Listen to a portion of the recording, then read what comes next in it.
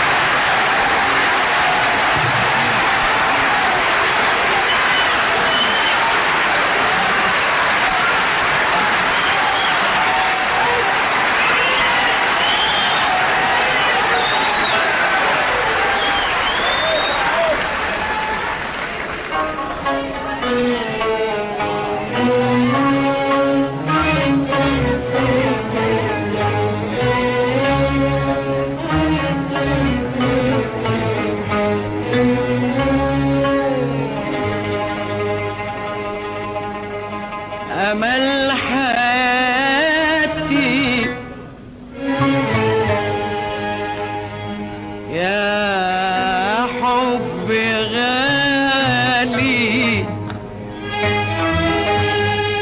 ما ينتهيش أمل حياتي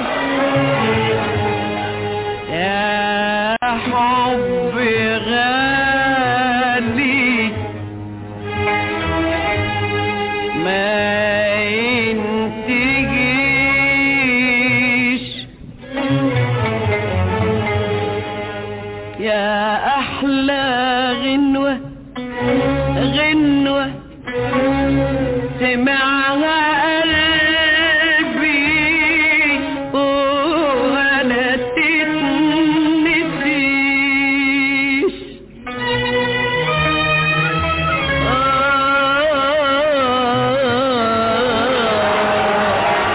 أمل حياتي يا حب غالي ما ينتهيش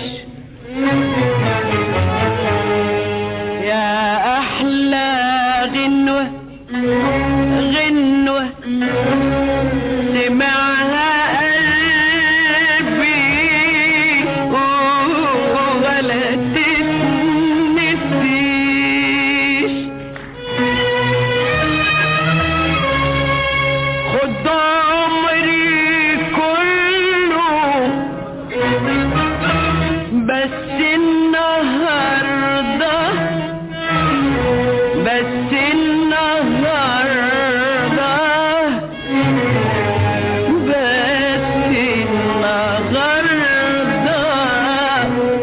خلينا أعيش خلينا أعيش خليني جنبك خليني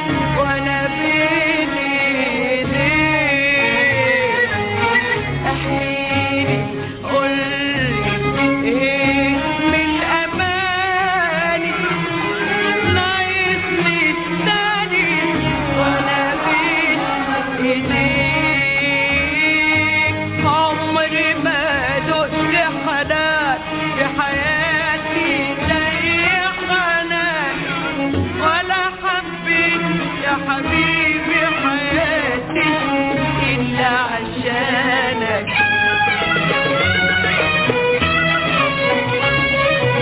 عمري ما دقت حنان في حياتي زي حنانك ولا حبيت يا حبيبي حياتي إلا عشانك وقابلت أماني وقابلت الدنيا وقابلت الحب وقابلت أماني وقابلت الدنيا وقابلت الحب وقابلت أماني وقابلت الدنيا وقابلت الحب أول ما قابلتك واديتك قلبي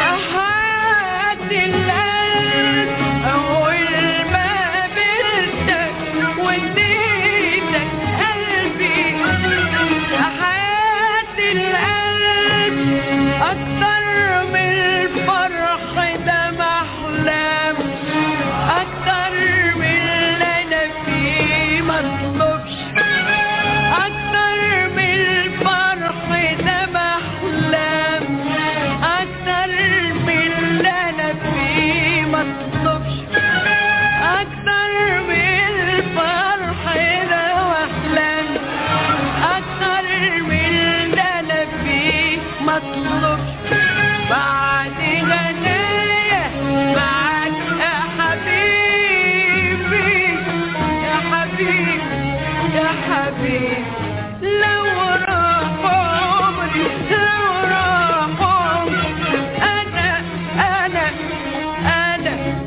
أنا ما ندمت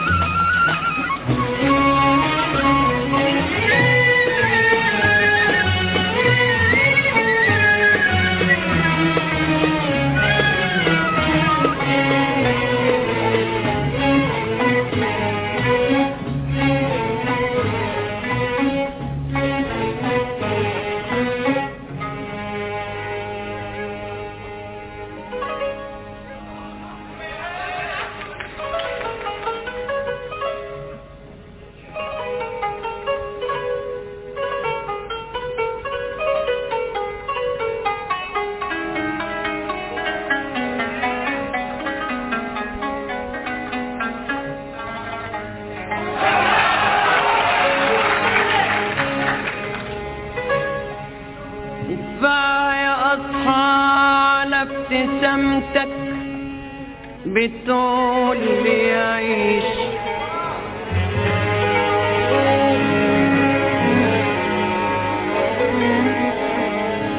وكفاية أصحى على ابتسامتك بتقول لي عيش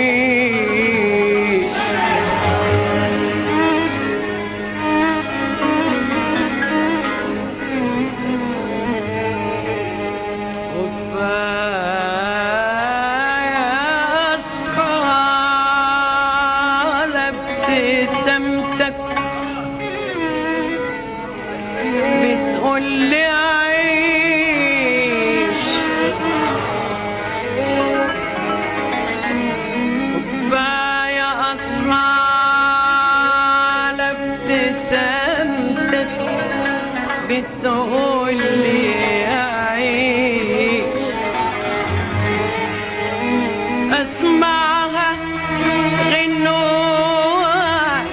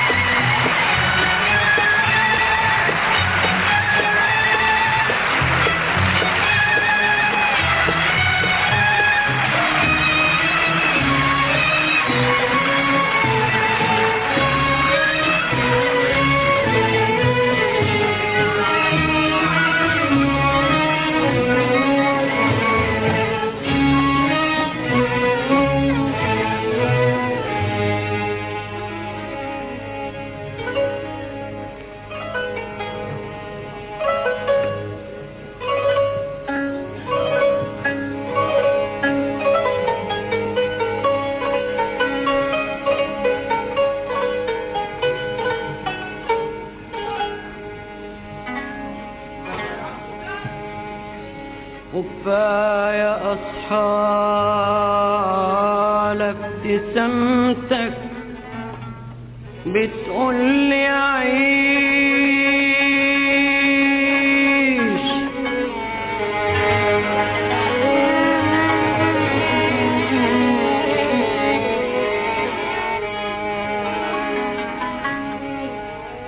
وكفاية كفاية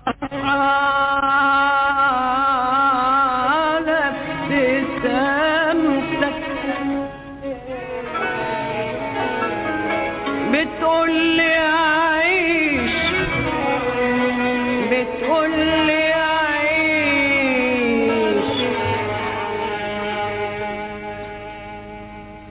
وكفاية أصحى على ابتسامتك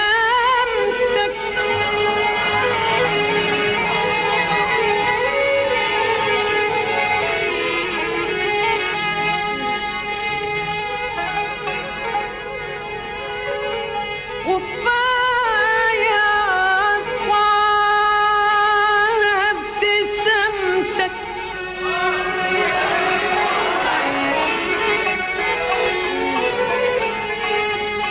بتقولي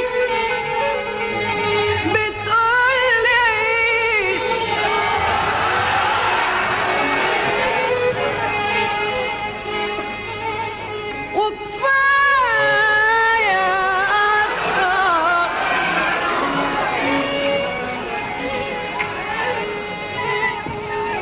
على ابتسامتك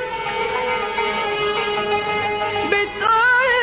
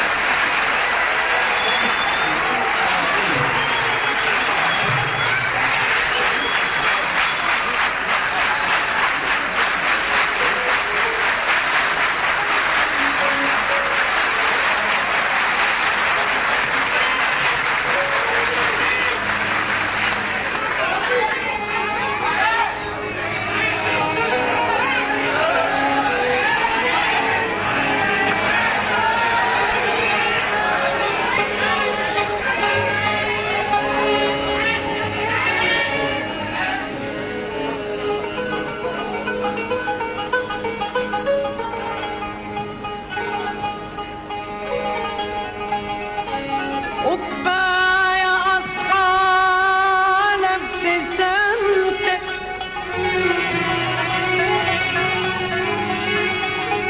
بتقولي عيش كفاية أصحى على ابتسامتك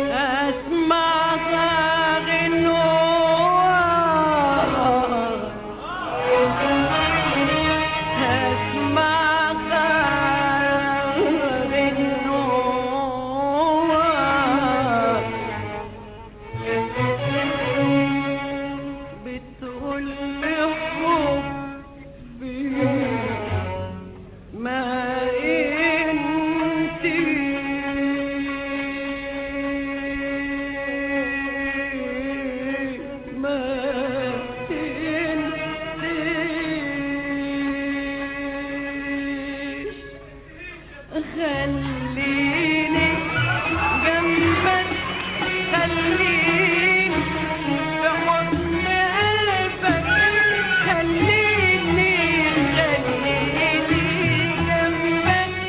خليني في حضن قلبك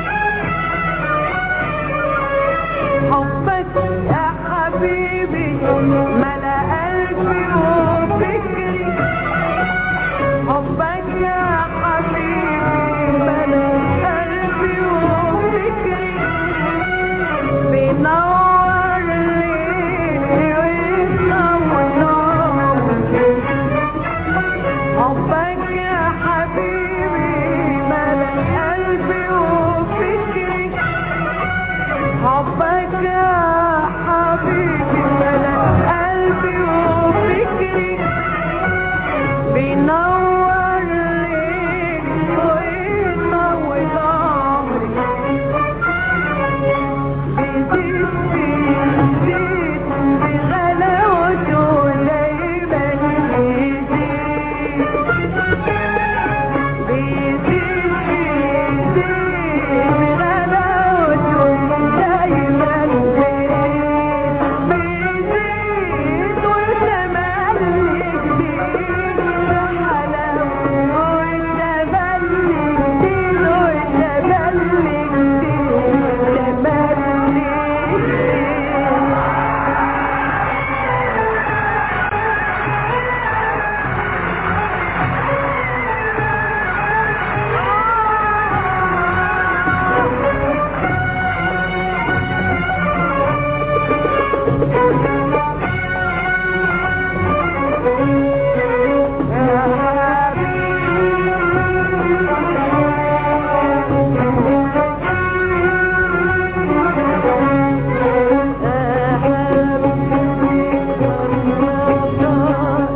عمري معاك برضو أيامه قليلة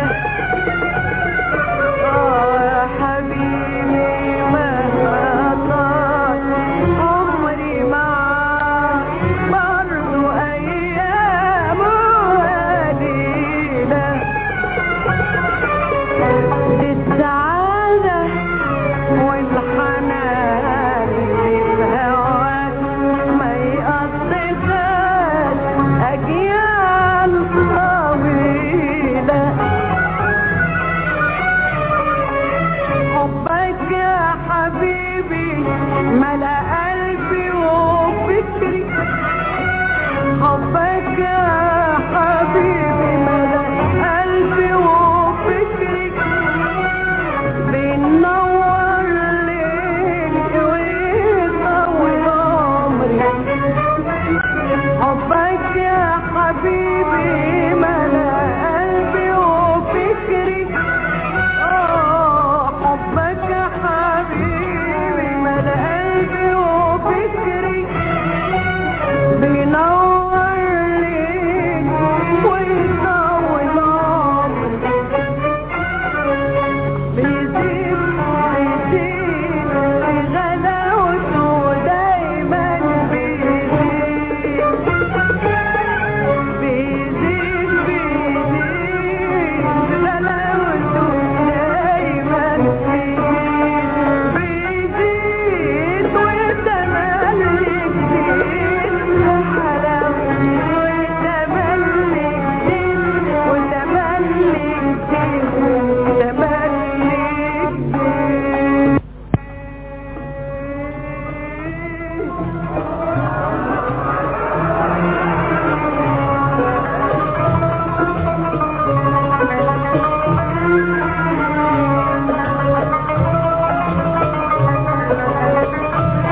انت خلتني اعيش الحب وياك الف حب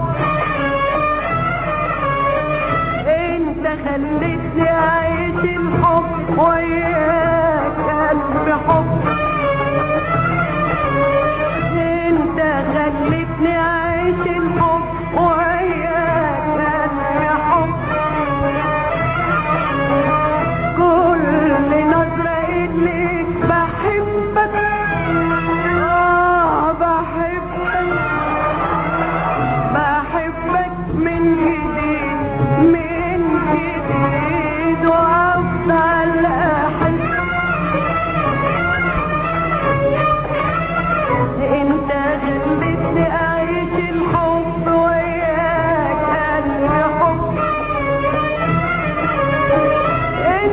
خلتني أعيش الحب وياك ألف حب كل نظرة إليك بحبك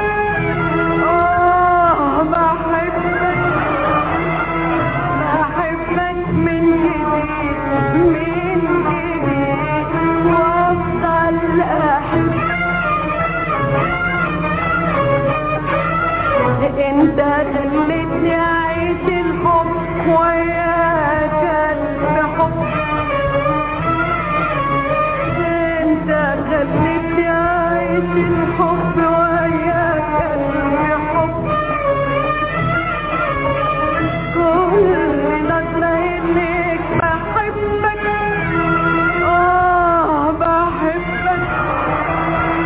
بحبك من جديد وأفضل أحب أنا حبيت عليك الدنيا كل الدنيا أنا حبيت عليك الدنيا كل الدنيا أنا حبيت عليك الدنيا كل الدنيا حتى عودني أو حدادي حتى أو حدادي أنا حبيت عليك الدنيا كل الدنيا أنا حبيت عليك الدنيا كل الدنيا أنا حبيت عليك الدنيا كل الدنيا حتى عودني أو حدادي حتى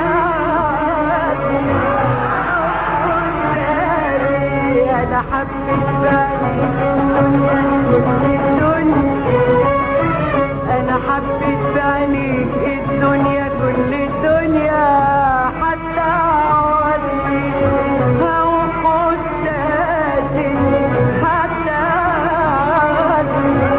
أو حدادي كل الناس حلوين بعينيا حلوين كل الناس حلوين بعينيا حلوين طول ما عينيا شايفة الدنيا وانت قصادي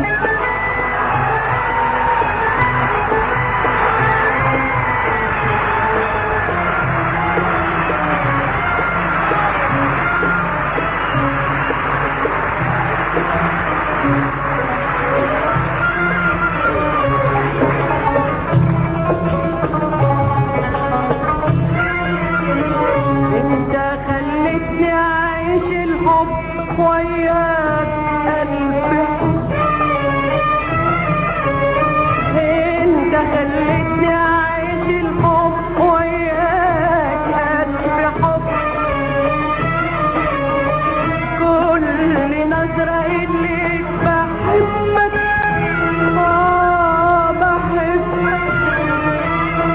بحبك من جديد وأفضل أحب انت خلتني أعيش الحب وياك ألف حب انت خلتني أعيش الحب وياك ألف حب كل نظرة إليك بحبك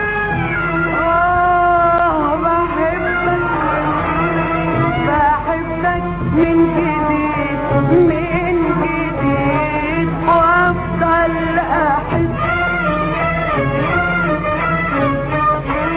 أنا حبيت عليك الدنيا كل الدنيا أنا حبيت عليك الدنيا كل الدنيا أنا حبيت عليك الدنيا كل الدنيا حتى عودني أو حدادي حتى عودني أو حدادي أنا حبيت عليك الدنيا كل الدنيا أنا حبيت عليك الدنيا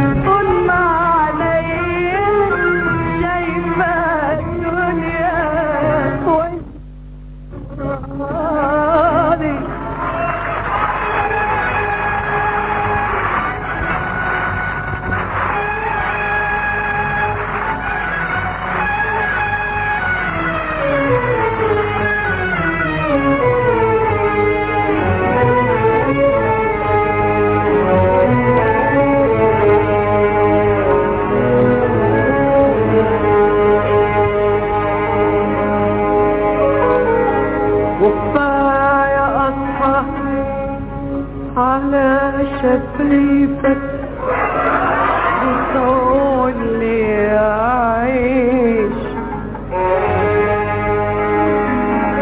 وكفاية قطع على شفايفك بتقول لي عيش اسمعها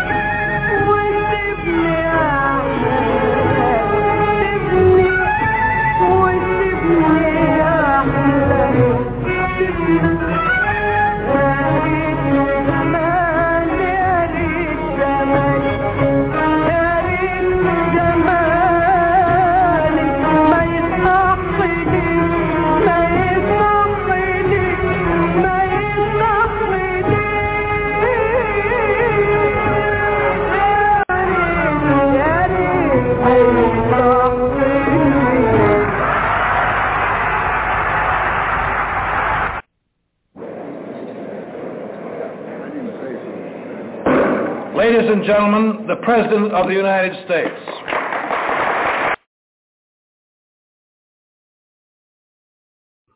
Welcome back, and you're listening to the Pan-African Journal, a worldwide radio broadcast, a special edition of our program. And we just heard the music of Kulthum and her orchestra from a live concert in 1968. And this is the Pan-African Journal, worldwide radio broadcast. And right now we want to move into our Pan-African Newswire report.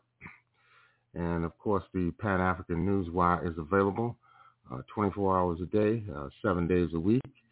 And we'll give you information on how you can log in to the Pan-African Newswire. Our lead story deals with the current situation in Gaza. On the 149th day of the war, the Palestinian resistance in Gaza continues to ambush Israel's occupation forces and fire rockets at Israeli military sites and settlements. Al-Mahadin correspondent in Gaza reported earlier today that Palestinian resistance fighters are engaged in fierce confrontations on the battlefront with the raiding Israeli occupation forces, especially in the city of Khan Yunis, south of the Gaza Strip, amid intense Israeli shelling. Our correspondent, meaning Al-Mahadin TV, confirmed that the resistance is maintaining its combat positions in Khan Yunis and the Al-Zatoun neighborhood southeast of Gaza City as part of its continuous response to the Israeli aggression within the Al-Aqsa flood battle. Al-Qassam brigades, the military wing of Hamas, captured 2 Israeli Skylark drones in the Al Zatoun neighborhood in Gaza City and released footage documenting the operation. On his part, Al-Quds Brigade, the military wing of the Palestinian Islamic Jihad movement, announced that its resistance fighters carried out several operations in the Al Zatoun neighborhood. Al-Quds Brigade said its fighters shelled an Israeli military gathering with mortar shells, engaged in confrontations with invading Israeli forces using machine guns, and hit a building where an Israeli force was holed up with the 107th model guided missile, causing casualties among the force. The brigade fighters also bombarded a gathering of Israeli occupation forces northwest of the town of Bet Lahia in northern Gaza with mortar shells and hit the positions of Israeli vehicles and soldiers in the Nasserim advanced axis south of Gaza City. The brigades claim responsibility for the engaging 2 Israeli military vehicles with rocket-propelled grenades, RPG shells, and detonating a booby-trapped building where an Israeli force was entrenched in the town of Abasan al-Kabir, east of Khan Yunis, resulting in casualties among the force. Al-Mujahideen Brigades, the military wing of the Palestinian Al-Mujahideen movement, bombed Israeli forces gathering south of the Al Zatoun neighborhood with heavy caliber mortar shells. The resistance fighters also bombed the supply routes of the Israeli occupation military south of Al Zatoun neighborhood with 107 model missiles, confirming direct hits. Meanwhile, the Al-Aqsa Martyrs Brigade hit concentrations of Israeli soldiers and military vehicles in the Netzarim advancement axis south of Gaza City with the mortar shells. Al-Aqsa Martyrs Brigade announced that its fighters sniped an Israeli soldier in the battle axis south of the Al Zatoun neighborhood and ambushed an Israeli infantry force using machine guns and anti-personnel weapons, inflicting casualties among the force.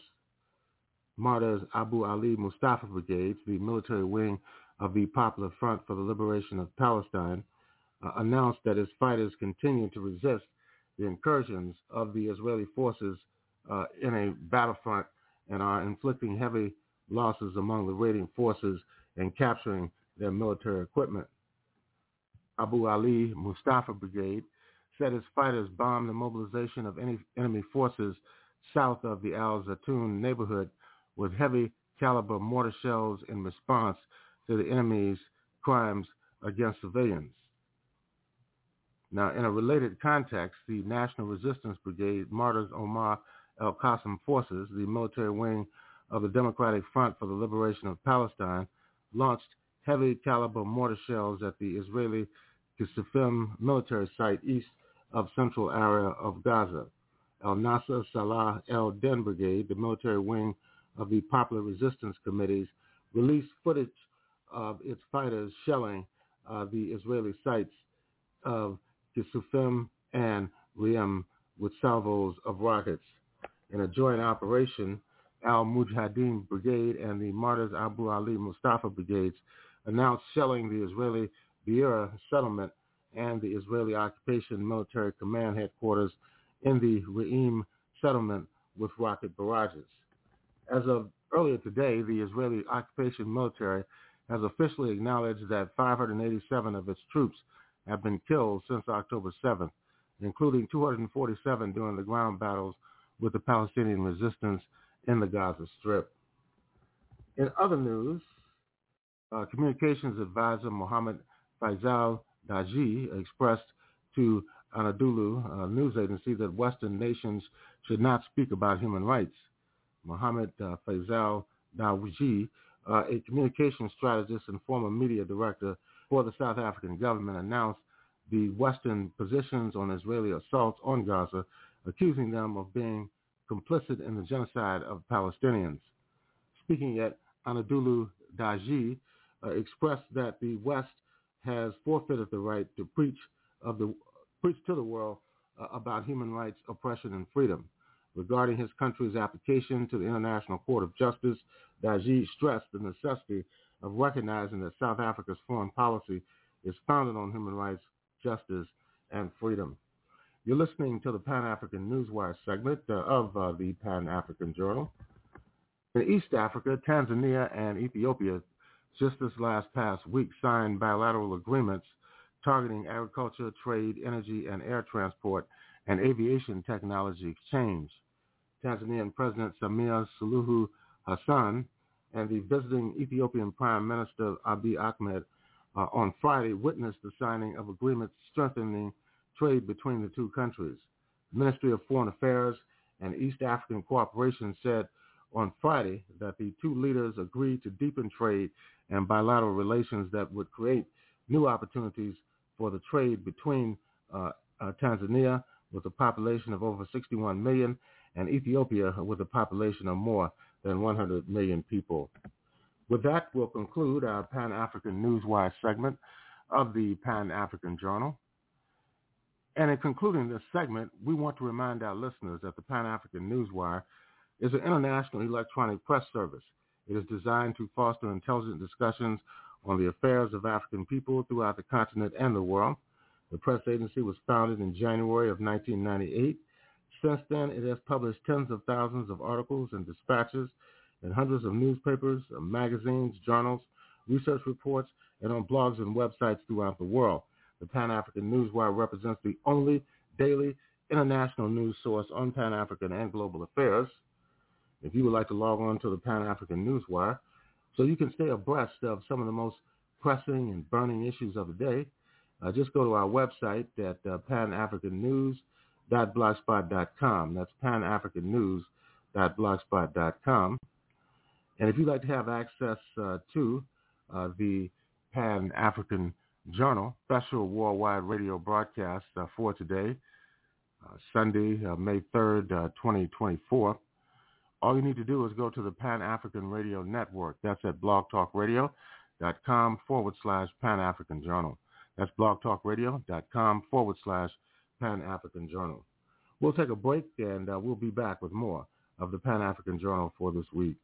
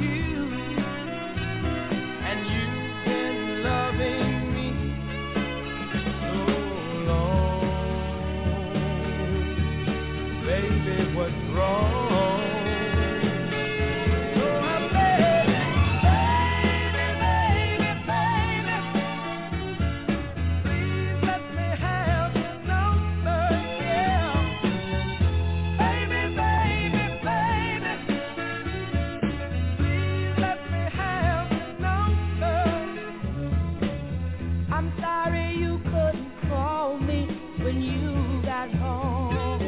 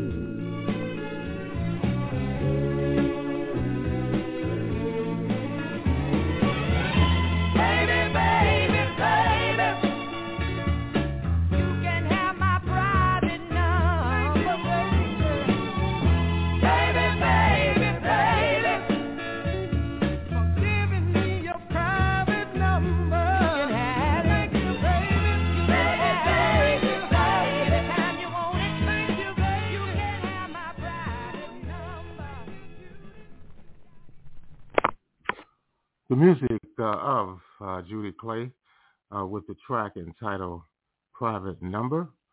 And you're listening to the Pan-African Journal, worldwide radio broadcast, this special edition of our program. Right now we want to move into our Women's History Month programming.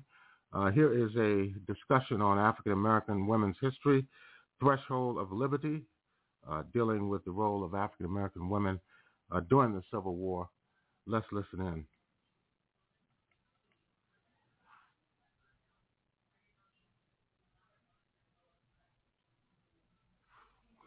You're listening to the Good afternoon, everyone. My name is Andra Gillespie. I'm the director of the James Weldon Johnson Institute. And on behalf of the staff and the visiting fellows of JWJI, I'd like to welcome you to today's Race and Difference Colloquium. On behalf of Emory University, I would also like to acknowledge the Muskogee Creek people who lived, worked, and produced knowledge on and nurtured the land where Emory's Oxford and Atlanta campuses are now. In 1821, 15 years before Emory's founding, the Muskogee were forced to relinquish this land.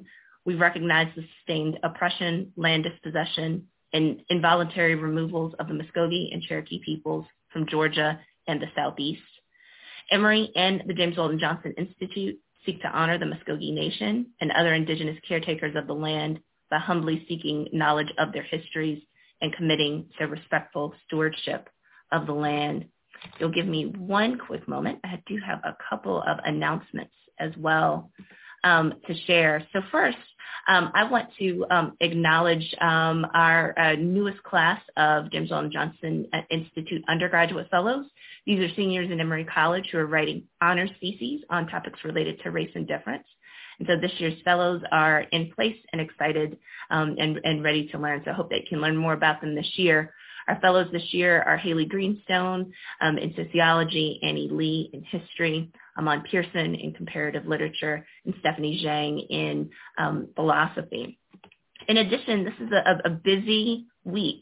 I'm going backwards.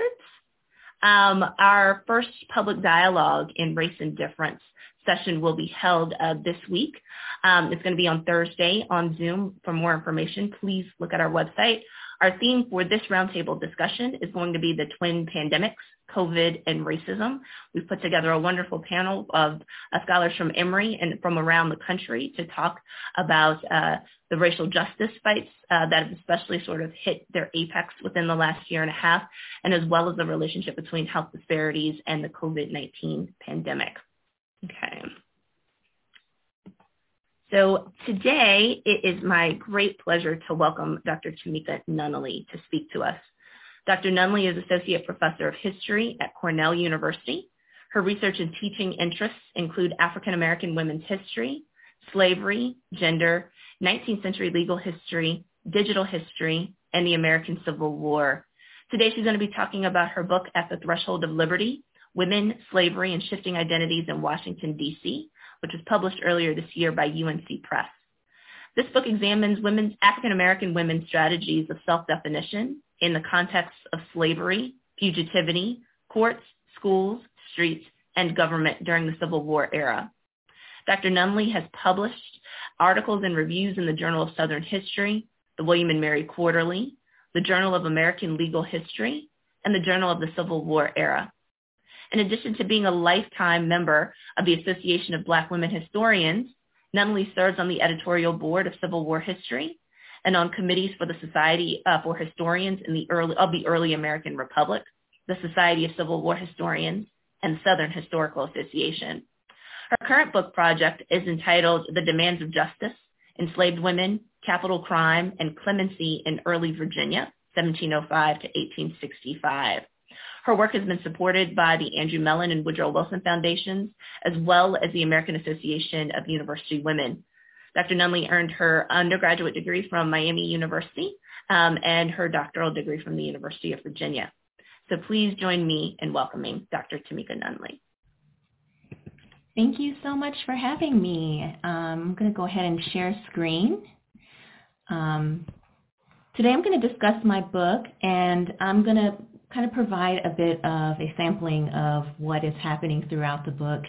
And I'm going to start off with an anecdote that begins the book because I think it's a really good example of self-making. So on August 16th, 1821, Thomas Tenji, Commandant of the Navy Yard, placed a notice in the Daily National Intelligencer of a slave's escape in Washington, D.C. Earlier that week, Suri, an enslaved woman he owned, walked out of the kitchen in his residence and beyond the wharf into the streets of the district and did not return. By the time the advertisement appeared, Suri had become Suki Dean, a fugitive within the nation's capital and a free black woman available for hire. Tenji explained in the notice that Suri had changed her name to Suki and that she most likely continued to seek employment as a domestic with a local family, but she soon learned that Tenji had discovered her whereabouts. At this point, Suki Dean disappeared from the available historical record, and yet Suri was henceforth Suki, the person she had envisioned, fashioned, and named prior to her escape that summer of 1821. According to census records, Suki had been with the Tenji household since 1790 when the family resided in Philadelphia. By the time of her escape, she was one of 6 enslaved people forced to serve the Tenji household. Suki's frequent appearance in family correspondence reveals a history of everyday defiance and, more specifically, her plans to wield her own authority over her life. Her escape was the culmination of that history. Tenji's wife Margaret had threatened to sell her just before they moved to Washington. According to Margaret, Suki declared her opposition to the move, stating, "I won't go anywhere but where I chose a master, and you cannot oblige me." Suki stayed with the family for 20 more years before she decided to leave. Perhaps she decided to remain for 20 years because she was also raising children. We know that Suki bore children within the Tenji household. We know very little, however, about their lives, the conditions of life and work in the household, their social networks within the district, or whether or not they remained with the Tenjis after Suki left. What is clear is that their mother maintained very specific ideas about her desired life, identity, and work environment. Suki's own assertion about her choices and obligations developed decades before she escaped. At the Threshold of Liberty tells the story of women like Suki, African-American women and girls who made extraordinary claims to liberty in the nation's capital in ways that reveal how they dared to imagine different lives. From the founding of the Capitol to the American Civil War, a history emerges of black women and girls, enslaved and free, who developed their own ideas about liberty and accordingly traditions of self-definition that help us understand how they survived and lived in a slaveholding republic. They were driven by the ideals of their time and expressed their desires to govern their own lives without the oversight, force, and violence administered by others. The experiences that unfold show that black women adapted and shifted their lives and the lives of others in the face of unpredictability. Over the course of the first half of the 19th century, black women disentangled themselves from bondage, using their understanding of the legal, geographic, and social scaffolds that made slavery possible. Thus, struggles for liberty appeared in various forms and under different conditions in the lives of black women in D.C. Women and girls who were legally free navigated social norms organized by black codes and local custom, while enslaved women and girls were expected to observe slave codes and respond to the demands of slaveholders. The claims they made, the women they became, the actions they took, and the lives they created made possible the Black Washington that became an incubator of equality and citizenship. Slavery shaped the social dynamics of early Washington in important ways. First, the placement of the Capitol on the Potomac ensured that a culture of Chesapeake slavery formed the legal and social frameworks of the city. Carved out of the oldest slaveholding states in the country, Washington adopted the laws and customs of Maryland and Virginia at its inception. As the population expanded and the capital became more developed with businesses, residences, industries, and the work of government, the district transitioned from village to southern city. Early investment in enslaved women's labor served the purposes of increasing investment in the city and developing social relations in the nation's capital. The symbolic meanings tied to the capital linked the early republic to ideals of liberty and egalitarianism, but an emerging class structure demonstrated that the aspirations of the privileged relied on the subjugation of others. African American women in early Washington understood that the stratification of society often relegated them to the bottom, and that their labor subsequently buoyed the aims of a burgeoning genteel class. Margaret Bayard Smith, wife of the founder of the National Intelligencer and Washington Advertiser, Samuel Smith, mingled among the upper crust of Washington society. She was a prominent figure in her own right and authored a number of publications featured in journals that boasted a national readership. Historians rely on the stories and letters that she penned about life in the new capital, but the fact that she relied on a number of enslaved people and servants to run her household is less obvious in Washington histories. In a letter to a friend, she related that, quote, "I have had a fine little girl of 5 years old bound out to me by Dr. Willis. She noted that, quote, while I work, she plays with Julia and keeps her quiet. She is gay, good-tempered, and well-behaved. Julia is extremely fond of her, and she of Julia, and I hope to have some comfort in her," end quote. Enslaved girls learned at an early age how to navigate the expectations of upper-class white families. The demands on Black girls, white entitlement to deference, and the expectations of positive dispositions indicate ways that slavery shaped their understandings of labor and power. For the 5-year-old girl, her gay and good-tempered behavior was not always a matter of choice, but a negotiation she learned early on in her socialization. Washington society took shape on the foundations of the racial and gendered power dynamics of slavery as leading women purchased, hired, and sold enslaved women. In Washington, enslaved women's experiences and relationships exposed them to information about various avenues of resistance. Wherever they went, they navigated the city with an accumulated knowledge of the homes, churches, businesses, and people that populated Washington. Their mobility, albeit circumscribed by slave codes, shaped their comprehension of the advantages and risks associated with escape in the area. Just before dawn on December 19, 1815, enslaved people on F Street near a local tavern owned by George Miller. Taverns located in the Federal Village often functioned as sites of slave auctions and markets that marked the beginning of a grueling trek along key trade routes headed towards the Deep South. The Chesapeake slave trade geographically forced the enslaved further south and west, an intense journey that funneled scores of enslaved and abducted African Americans from Washington. Before the sun appeared on that wintry morning, an enslaved woman named Anne jumped out of a 3-story window just above the designated starting point of the slave coffle. The men leading the coffle, however, would have to leave without her. Anne was in no condition to walk, with both arms broken and a shattered spine. Quote, "I didn't want to go, and I jumped out of the window, but I am sorry that I did it," she reportedly confessed. Anne not only lamented the fact that she suffered life-altering injuries, but she remained separated from her husband and children who were sold to the Carolinas.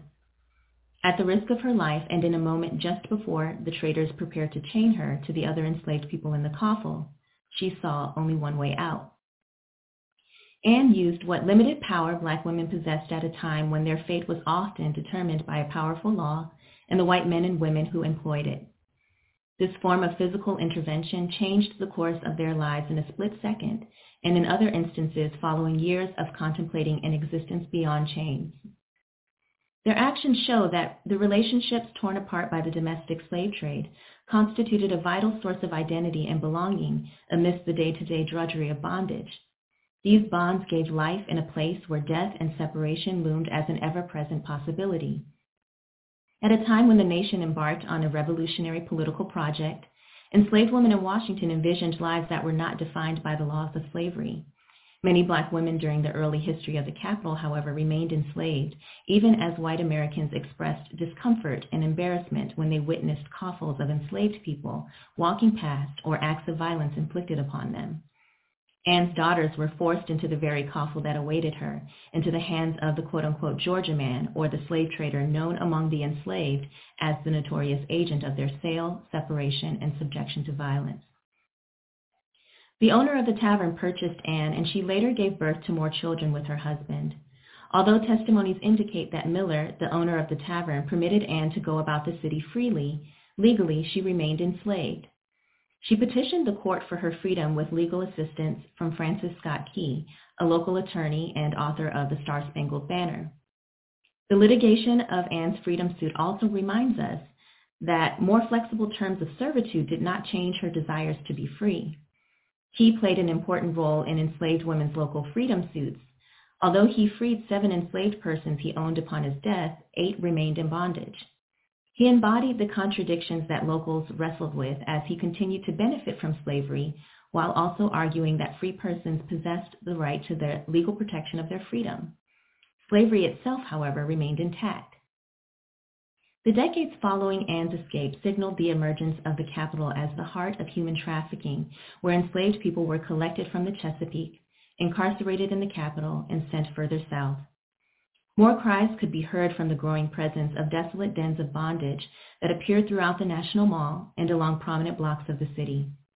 Indeed, slave trading firms appeared more organized and efficient than ever, and the District of Columbia offered a number of opportunities for participants involved in the business of buying and selling enslaved and abducted Black persons.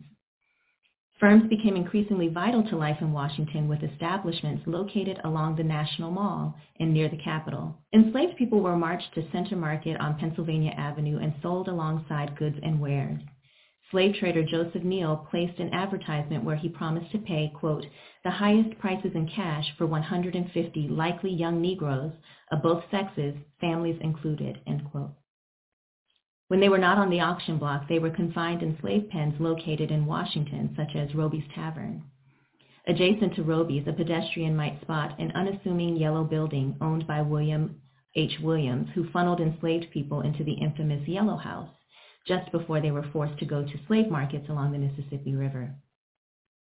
Williams recommended that traders bring their enslaved cargo to the building at least a couple of days prior to boarding the Tribune or the Unca. John Armfield placed a notice that stated, quote, servants are intended to be shipped and will at any time be received for safekeeping at 25 cents per day, end quote. Armfield's firm posted another advertisement that informed slave owners that the ship left the port every 30 days. In addition to providing information about scheduled departures, they hoped to fill those vessels with more enslaved people. The firm placed the following call, quote, persons having likely servants to dispose of will find it to be in their interest to give us a call, as we will give higher prices in cash than any other purchaser who is now or may hereafter come into this market, end quote. Hotels and taverns doubled as accommodations for guests, as well as reliable sites of confinement for slave traders in need of temporary quarters for enslaved people. The Southern Hotel was located at the end of King Street when the District of Columbia Territory included Alexandria. One advertisement placed by the hotel offered, quote, comfortable accommodations of travelers with particular provision for gentlemen from the Southern country and for the security and support of their servants, end quote. Lloyd's Tavern, as well as St. Charles Hotel, the United States Hotel, in the courtyards of the Decatur House, the Van Ness House, and the Kalorama Home, accommodated slave traders with business ties to Georgia, New Orleans, and slave markets along the Mississippi. The emergence of more professionalized trading firms and the ongoing activity of slave catchers who hunted fugitives and abducted Black residents made the district a precarious site of liberty. The legal climate of Washington appeared increasingly hostile to African Americans by the 1830s.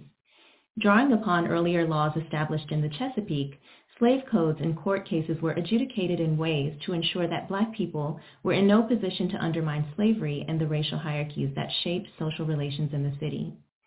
Enslaved women, however, discovered ways around these barriers. They demonstrated an awareness of opportunities for flight, as well as the legal risks associated with fugitivity in the region. This web of legal knowledge not only appears evident in the transportation of fugitive women, but the rumor mill that alerted them of forthcoming opportunities for flight. The escape of 77 enslaved people on the schooner Pearl appears regularly in histories of Washington. The incident not only offers insights into the most notable escape in attempt history, but the ways that Black women navigated the opportunities for self-making through collective resistance. The daughters of an enslaved mother and a free father, Mary and Emily Edmondson, were two of Paul and Amelia Edmondson's 14 children. Paul was manumitted by his former owner and by, quote, economy, industry, and thrift, end quote, obtained and maintained 40 acres of land.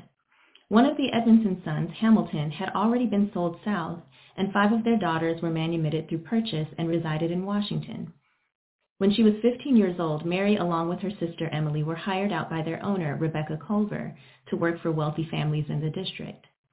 They likely found moments to interact with their free siblings and soon discovered plans for an escape on the Pearl. Mary and Emily, along with 71 other enslaved women, men, and children, boarded the Pearl on April 15, 1848. On the docks of the nation's capital, they joined the largest documented slave escape in American history. Mary and Emily's stories of self-making were tied up in the efforts of others who tried to become free.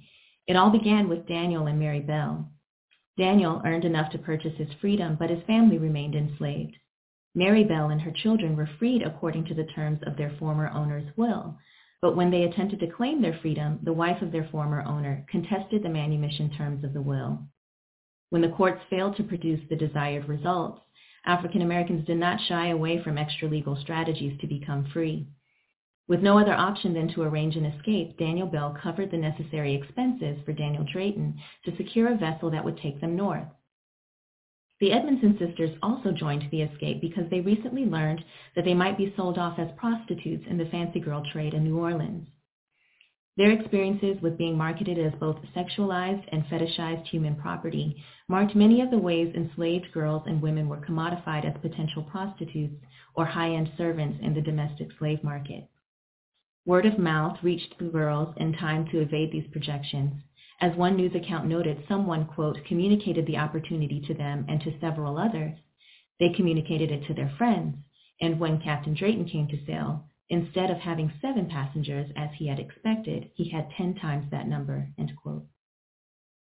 These were the networks of navigation, enslaved and free African Americans, local white allies, and northern friends willing to spread the word, risk discovery, and finance the excursion along the Atlantic seaboard.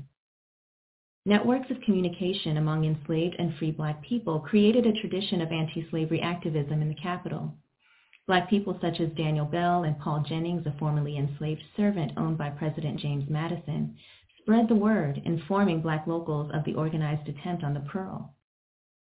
White supporters such as Gerrit Smith, William Chaplin, and the ship crew Daniel Drayton, Edward Sayers, and Chester English secured a vessel for their transport. The planned route took the schooner 100 miles down the Potomac River and then 125 miles north on the Chesapeake Bay towards the Free State of New Jersey. The morning after their departure, reports of missing fugitives erupted in the city. According to John Painter, an enslaved man named Judson Diggs furnished the mob of outraged slave owners with information about the plans for escape. A group of angry slaveholders sailed out on the Salem to find the vessel near Point Lookout in Maryland. Emily and Mary and the 75 enslaved people on board the Pearl were imprisoned, and Daniel Drayton, Edward Sayers, and Chester English were tried in the criminal court of the District of Columbia for stealing.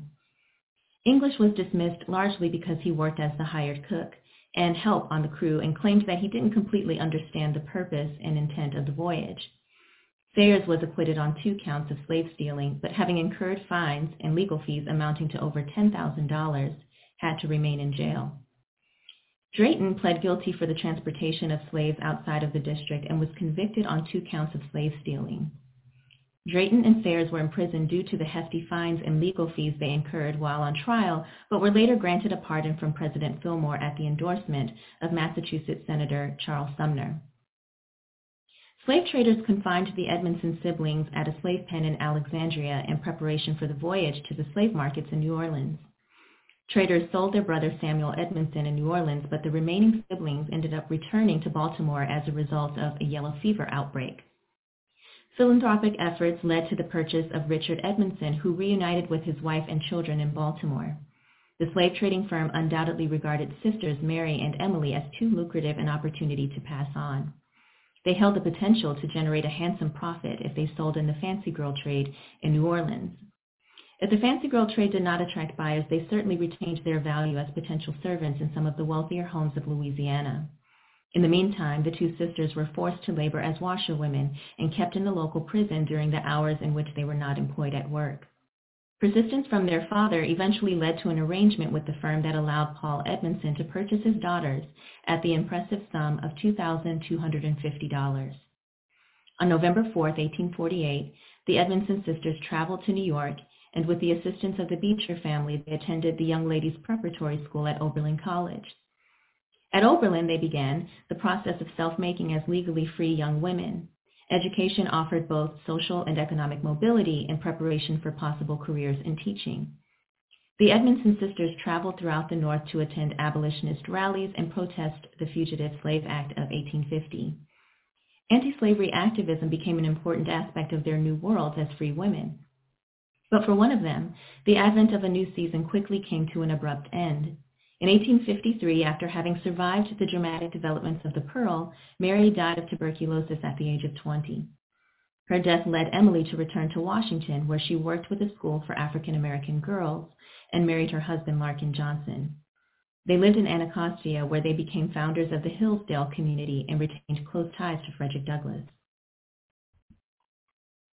From the founding of the capital, Black and white Washingtonians began the work of building a robust set of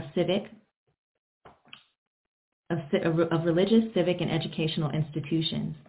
The vibrant African-American institutions they created made Washington an attractive place for Black migration from other southern states. This was of tremendous importance to Black women. Free Black women and girls faced limited access to economic and social mobility, but an education opened up possibilities for a vocation in teaching and participation in social reform. In Washington schools were spaces in which Black girls explored their own ideas, opinions, and values, not only about themselves, but the worlds in which they lived. In their learning, they were steeped in literature, science, theology, reform, and the heated political debates of the 1850s.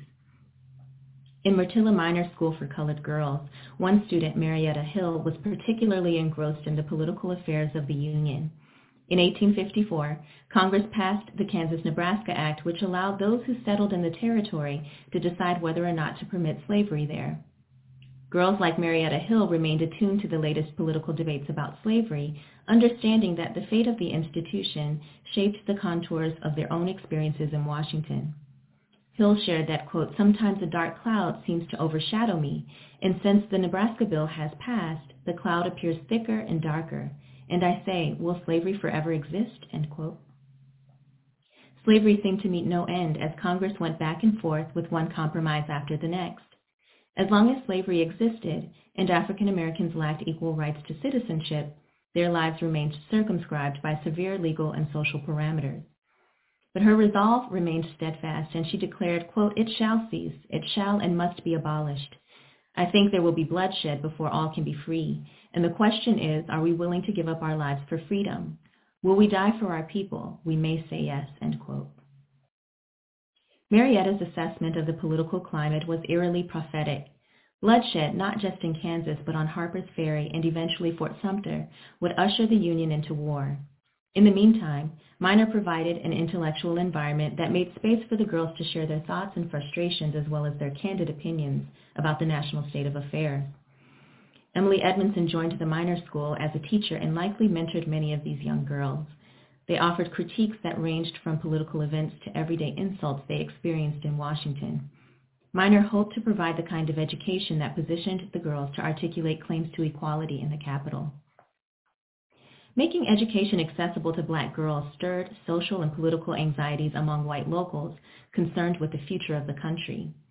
Regarding this school for Black girls, the mayor of Washington, Walter Lennox, pleaded that, quote, "We cannot tolerate an influence in our midst, which will not only constantly disturb the repose and prosperity of our own community and of the country, but may even rend asunder the Union itself," end quote.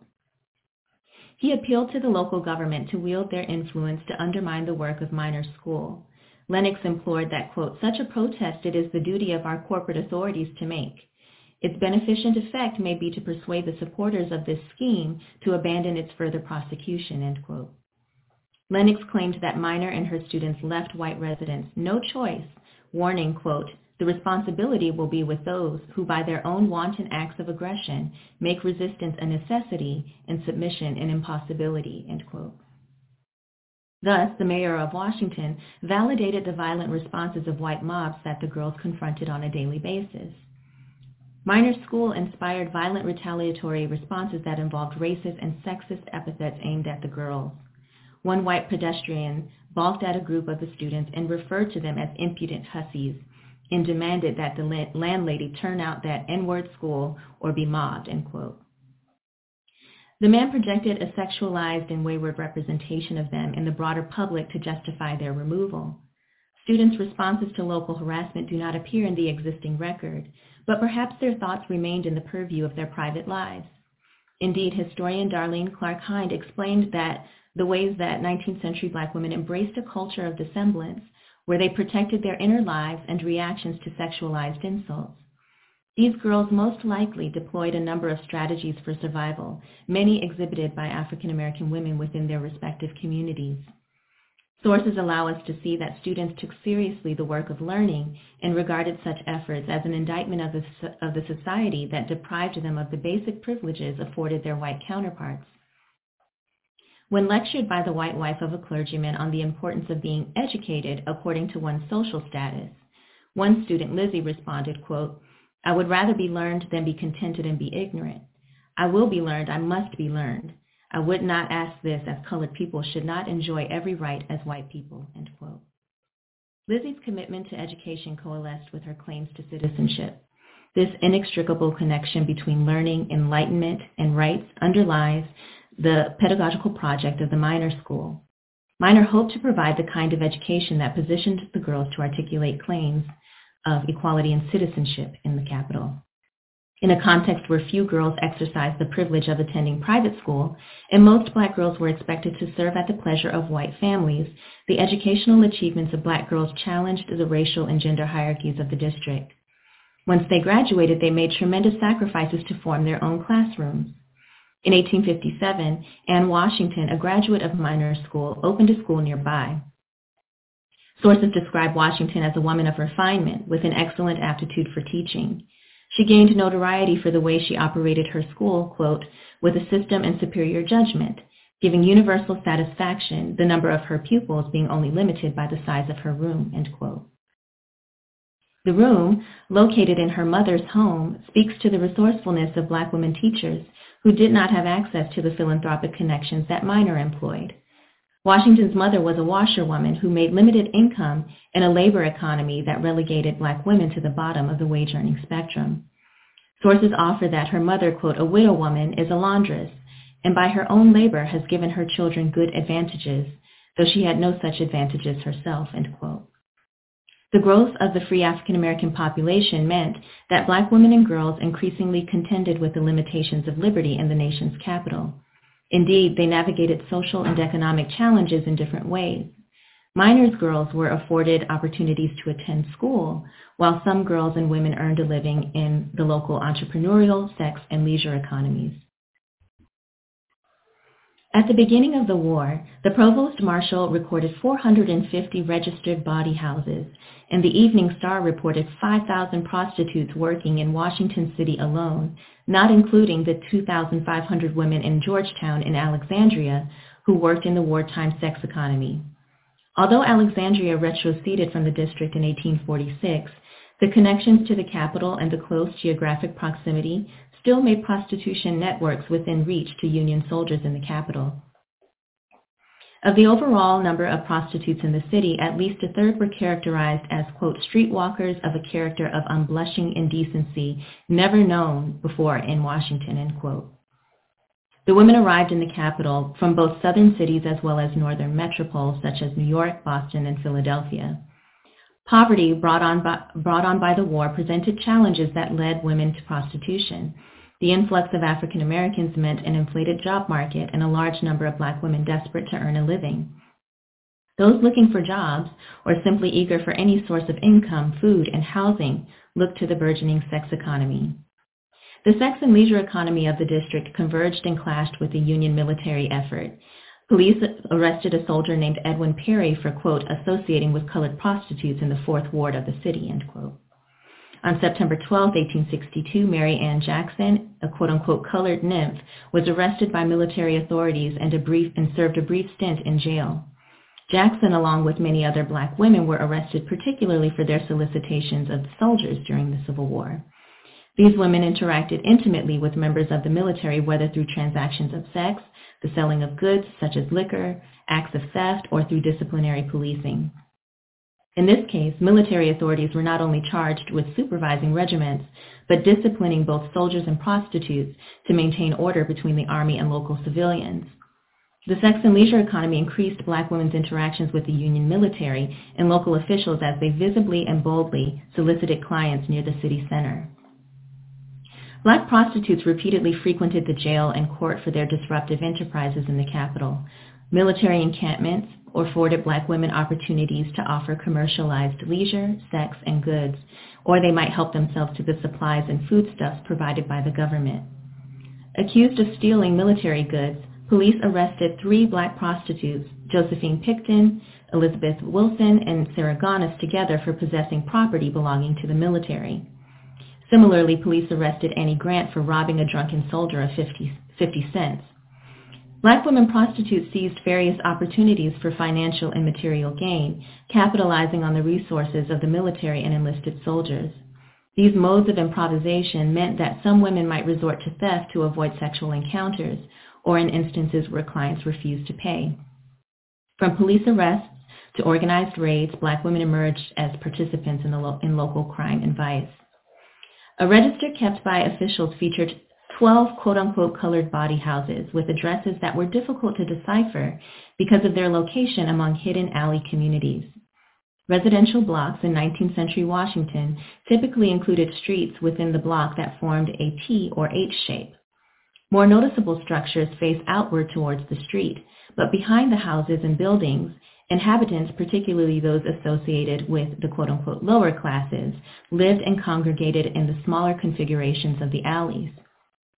The alley streets typically measured 30 feet wide, and structures stood within much closer proximity to adjacent buildings. While solicitation occurred near Union military camps and along main thoroughfares with high foot traffic, the quarters in which sex and leisure took place existed beyond the prominent avenues and into the alleys where makeshift structures occupied by black inhabitants remained out of sight. For instance, Mrs. Seal Brown and Theodosia Herbert, Rebecca Gaunt, Sarah Wallace, and Josephine Webster appeared in the register with establishments located in the alleys. Union officials struggled to maintain oversight of the whereabouts of prostitutes because of the hidden geography of sex and leisure. Those engaged in underground economies and those seeking refuge during the war created an overlapping demographic crisis for the nation's capital. While entrepreneurial economies shaped the dynamics of improvisation and self-making of free women working in Washington, that same spirit of improvisation and self-making translated into the efforts of enslaved women who crossed the borders of the district and made direct appeals to the federal government. For bondwomen, emancipation and the prospects of new opportunities for self-making were on the horizon. On December 16, 1862, Emmeline Wedge filed petitions on behalf of herself and her 2 children and her sister Alice Thomas, who were all enslaved on the property belonging to Alexander McCormick.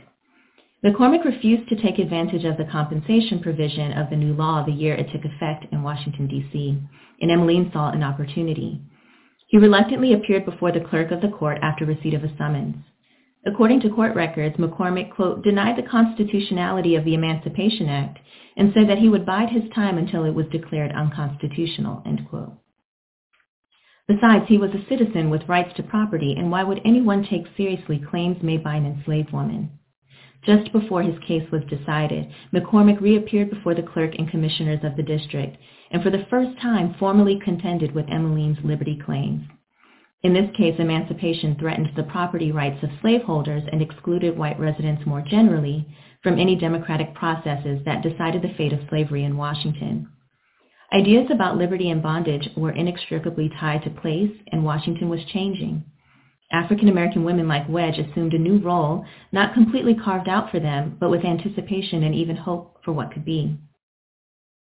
Working in Wedge's favor was the fact that Congress abolished slavery in the District of Columbia in 1862. For Black Washington, the years of waiting for Congress to exercise such power ended at the beginning of the Civil War in spite of arguments against the constitutionality of local emancipation. With the exodus of a strong contingent of Democrats from following Lincoln's election, the Republican-dominated legislative body passed the measure with votes at 29-13 in the Senate and 92-38 in the House. Although the bill passed by a significant margin, the opposing votes underscore an underlying truth about this era. Historically, white Americans expressed hostility toward the idea of Black liberty in both antebellum and wartime shifts towards emancipation. Scholars have pointed to the rehearsals of gradual emancipations in the North and prevailing attitudes against racial equality. While many Americans embraced the prospect of ridding themselves of slavery, the manifestations of Black women's self-making in times of emancipation placed them at odds with dissenters who expressed concerns over equality, quote-unquote amalgamation, and citizenship. This sentiment rang true for white locals in Washington. The Emancipation Bill made provisions for compensation to slaveholders to the tune of $300, along with a financial incentive set at $100 for former slaves to relocate to another country. Still, even as some African Americans entertained the possibility of colonization, they decisively charted their course in the Union and remained in the capital. Accordingly, this marked the moment that white locals in Washington dreaded most.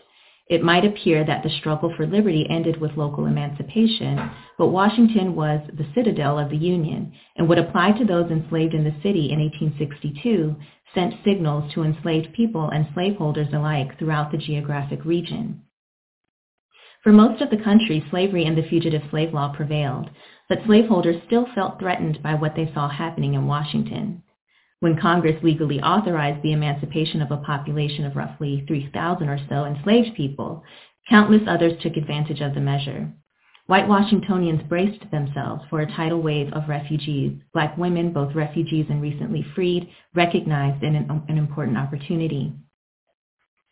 The facts of Emmeline Wedge's case reveal the unique geographic position of Washington and the neighboring Chesapeake counties as a distinctive geopolitical battleground over liberty during the Civil War. As an enslaved woman, Wedge challenged both the legal validity of her enslavement and forced McCormick to contend with her testimony against him. The Supplemental Act, passed in the summer of 1862, permitted enslaved women in the District of Columbia to testify against white men and women for the first time. Regarding the actual case, evidence showed that McCormick's farm was located along the border dividing the district from Maryland, and that just one day after the Emancipation Act became law, he instructed the slaves to reside on the Maryland side of his property.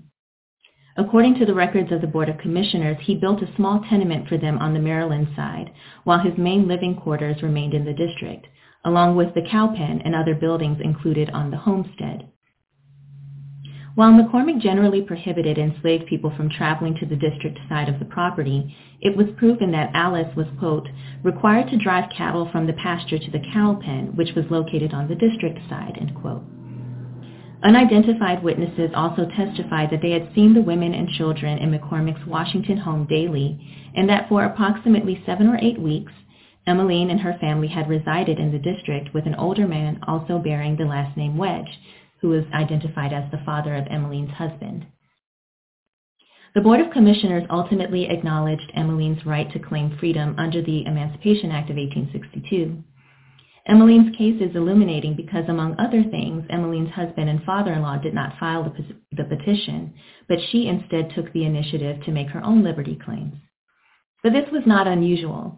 In her work on gender and the political dynamics of Reconstruction, Laura Edwards argues that, quote, African American and common white women formed a loud, visible, and vigorous public presence both during and after the Civil War, end quote.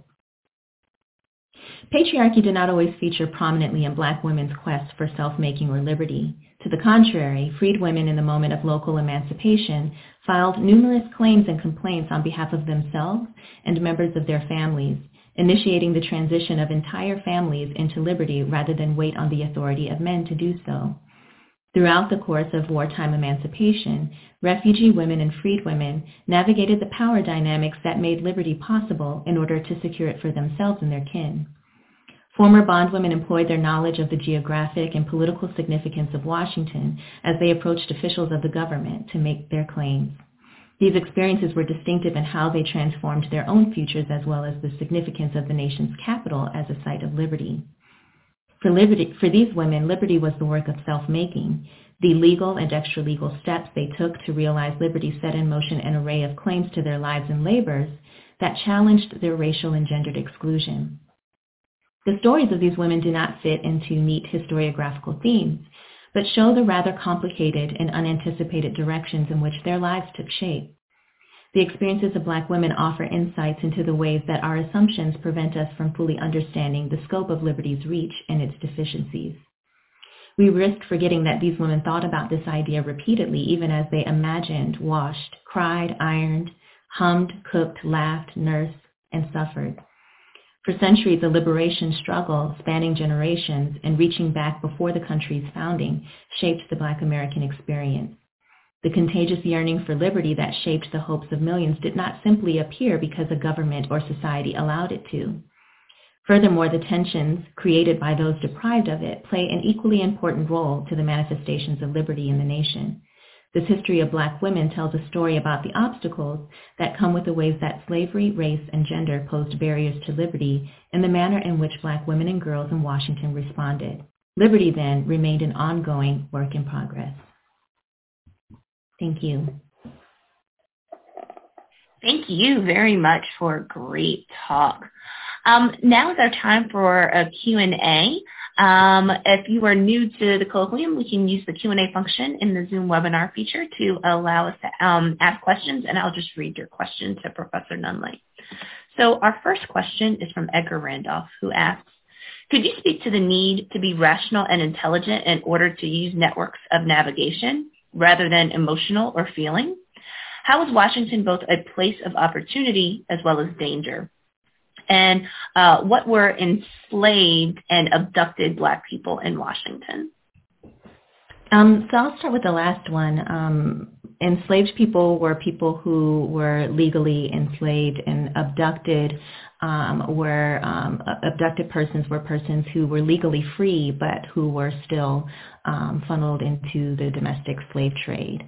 And so of course, enslaved people are all abducted, right? And so using that specific term is really just to accommodate the legal definitions of that time, but not to sort of distinguish enslaved people from being abducted themselves.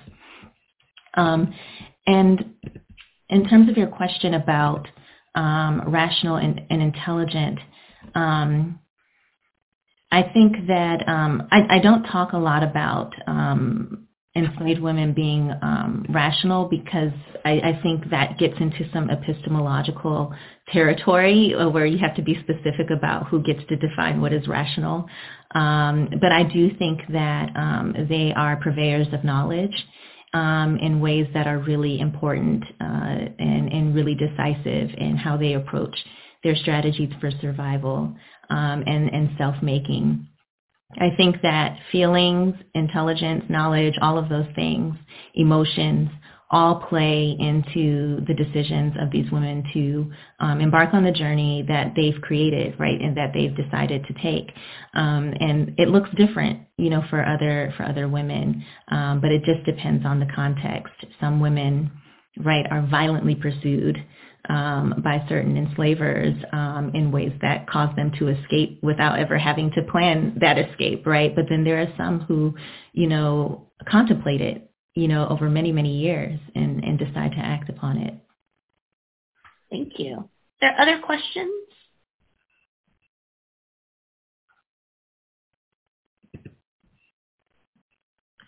I don't know if this extends beyond the period in which you study, but how does the agency that you see in the people that you're studying manifest post-emancipation? So how are your subjects contributing to Black life in D.C. and sort of using some of the skills that they have kind of beyond what you were able to share with us today? I think I don't really go past the Civil War, but if I were to think about the immediate, post-DC emancipation moment, I think that there are an array of responses.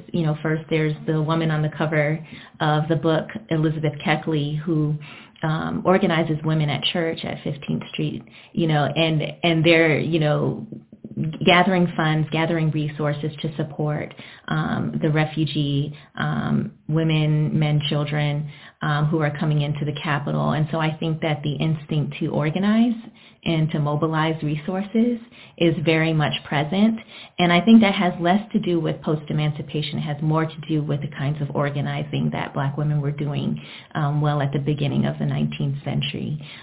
So in some ways, they rose to an occasion that they were hoping would happen, right? It would manifest. But those institutional frameworks for organizing were already put in place in DC, which makes DC a really fascinating place, right? Because they're creating these institutions at a time where DC is becoming, really important place for the domestic slave trade. And then also, if you're thinking about refugee women, what I think is really interesting is that once it becomes clear that the Emancipation Act is passed, that they feel as though they have a direct relationship with the government now, right? And so it's this very interesting political interpretation of the social contract. And so they make their way to the nation's capital because they expect to be able to get a hold of the president or get a hold of the government, right? Whatever the government might look like, whether it's the Board of Commissioners or, eventually later in the war, the Freedmen's Bureau right after the war. And so they look for formal channels to begin to articulate, their claims and to secure their own freedom and the freedom of loved ones. They come up against the courts as well because many of the slaveholders in the Chesapeake are making claims to their children. They're claiming that these children are orphans, right, or that their parents are not equipped to be able to parent them.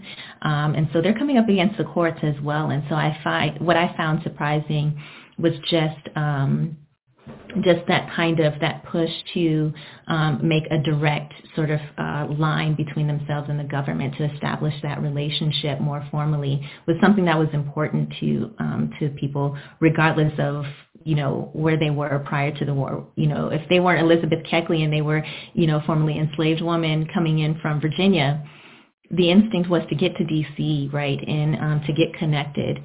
But then there are some folks who actually go into the sex and leisure economy. They go into these underground economies because they need to eat, right? And they need to find a place to lay their heads. And so I think the earlier question talked about Washington, D.C. as a site of danger and a site of opportunity. And I think that, as much as, right, there's this excitement about emancipation and these hopes that when you get to D.C., that will automatically apply to you. There's also the scarcity created by the war. There's poverty, and there is danger in entering either the sex and leisure, commerce, or just trying to survive, right? Because they're still being policed, and they're being policed by Union soldiers and local folks. Thank you. Mm-hmm. This question is from Shari Mackinson, excuse me. Can you talk more about the sex and leisure economy and Black women's choices to engage in this economy to make ends meet? How does that relate to still being enslaved? I'm also thinking of how contemporary anti-sex trafficking efforts use the language of modern-day slavery. That's a very interesting question. Sometimes the way that we write and think about Black women's history, it really is about the sources.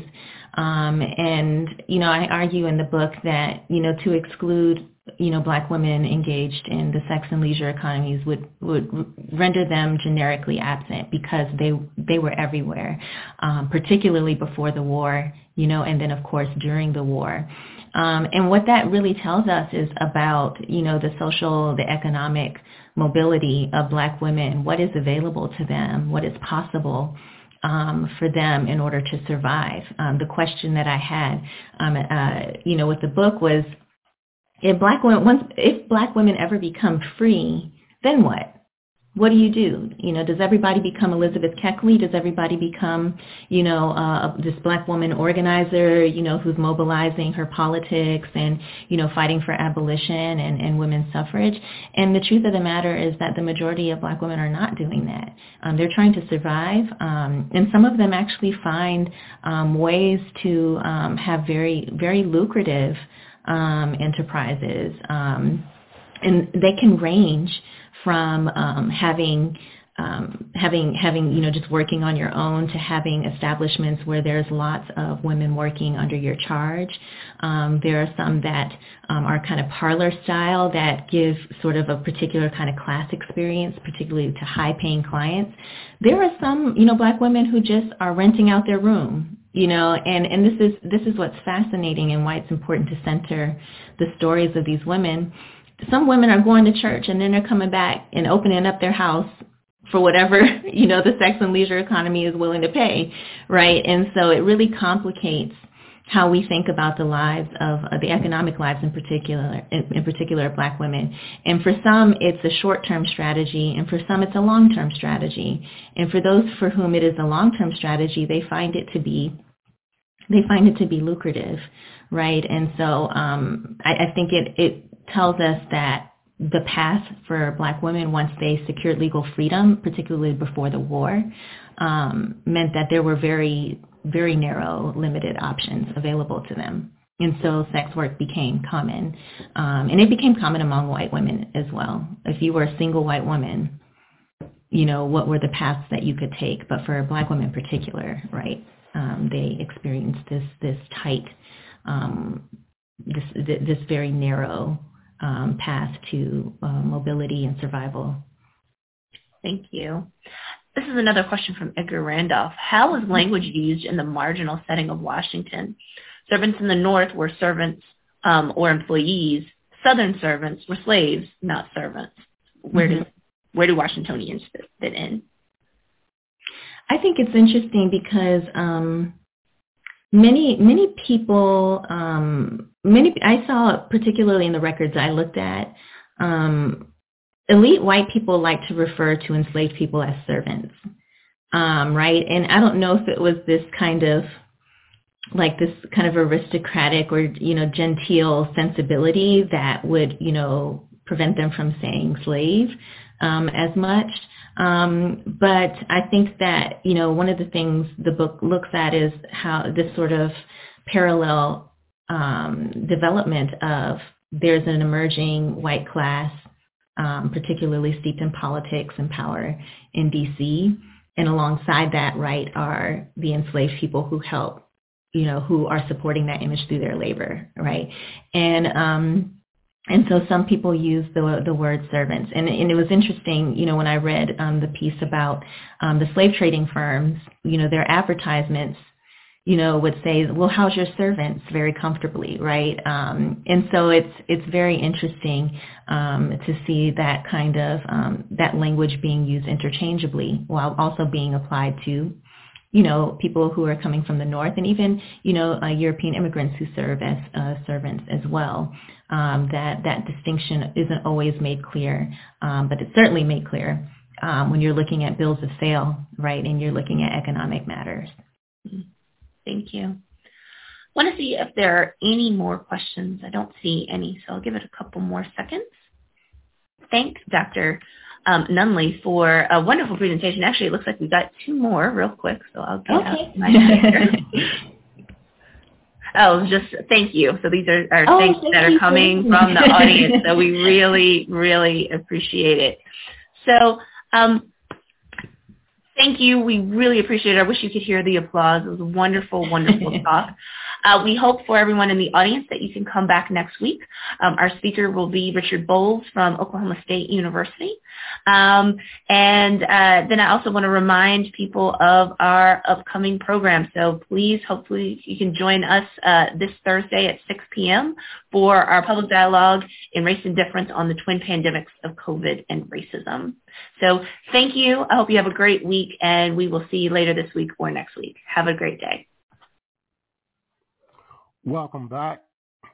And that was Professor Tamika Nunley discussing her book, On the Threshold of Liberty, dealing with the social status and labor power of African women in Washington, D.C., leading up to the Civil War and during the Civil War. And this is the Pan-African Journal, worldwide radio broadcast, a special edition of our program. We'll take a break. We'll be back with our concluding segment for today, dealing with International Women's History Month. We'll be right back. He is a hero, he walks with night, his spirit's beauty, his soul is right, his name is man, his face is black, and he would die for you to get your freedom back. He lives with danger, he lives with fear, he knows of change, that's how he came here.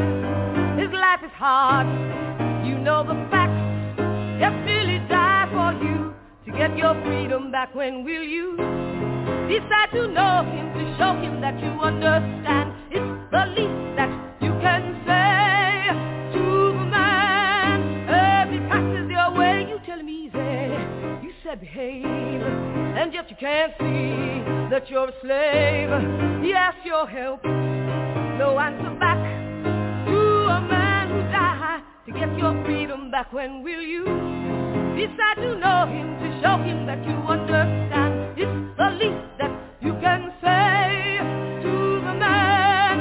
As he passes your way, you tell him easy, you say behave, and yet you can't see that you're a slave. He asks your help, no answer back to a man who died to get your freedom back. Welcome back, Elaine Brown from the album Seeds of Time. That one was called The Panther. And our final segment deals with the research around America. Listen to this segment.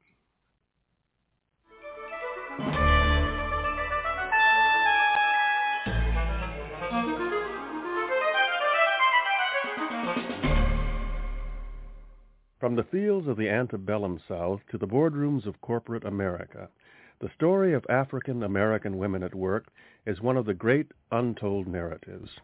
It's a story of perseverance against the successive evils of slavery and bigotry, and it is a story of individual triumph and collective solidarity achieved against enormous odds. Above all, it is a vital chapter in American history, one that is still being written, and one whose meaning is essential to all who would understand where we come from and where we may be going. My guest today is Sharon Harley, editor of Sister Circle, Black Women and Work, and associate professor in the Afro-American Studies program at the University of Maryland. Sharon Harley, welcome to Dialogue. Thank you very much. Now, Sharon, the origin of this work, like the phrase Sister Circle, is intriguing.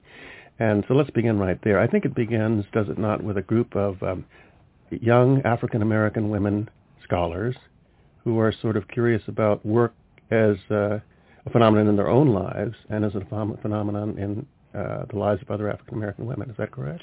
Well, that actually was a kind of a second motivation for the project and the book's title. But initially it started with a potluck dinner at my house in which we all got in a circle, thus the Sister Circle title. And in the process of each introduction, we were shocked and amazed to learn that 18 of the 21 women there was doing a research project on women's work broadly defined. And we said we should continue to meet and talk about this work. And 6 years later, we edited Sister Circle, Black Women in Work. Yeah. How would you characterize this, Sharon? This is it's a fascinating sort of taking of an experience, collective experience of a group of women, and then with the result of a book. But the book's undertaken with what precise idea in mind? I mean, what were you attempting to do? Well, initially we were attempting to just meet once a month in a research seminar to share ideas, get input from different scholars. What's special and unique about the project and the book itself is that it's interdisciplinary. So there are historians, literary scholars, legal scholars, anthropologists, historians. Right. So I think what makes the book particularly compelling to people is that it's interdisciplinary. and that we discussed our ideas over many years, and we have these really well-written, fine-tuned essays. Right. They reflect our original research interests, but also the input from scholars from different disciplines. Yeah, we're going to turn to those essays in some significant number in the course of our conversation. But I moved to ask you another question just occurred to me. Is using the symbol of the circle, is the idea of this book, in a sense, to widen the circle, to bring others into this discussion? And the reason I think that occurs to me is that you use the word interactive. It is highly interactive. It's interactive not just between the writers and their subjects, but also in a time sense, historical sense, it's interactive. So I'm just wondering, is it written as much to provoke discussion as to bring understanding? Well, that's a very perceptive analysis because it was interactive on many, many levels. One is that we interacted with each other, but we so enjoyed the experience and how enriching it was that throughout every year we met, we'd always have a public forum. So we may have met in 4 or 5 different public arenas and opened up the discussion to people in the audience. So it was interactive in that sense. We wanted to be interactive because we wanted to go beyond the traditional scholar in the field to engage the thinking and the share the readership with book clubs. And so it was interactive, in that sense. So we really did not want to write the traditional scholarly text that may have a very small and very narrowly focused audience. We wanted a range of people to read the book. And then finally, I think we thought that it might provoke either some controversy, but certainly some conversation. Right. Well, let's look at some of these chapters and some of these essays. Let's start right at the start, right at the beginning.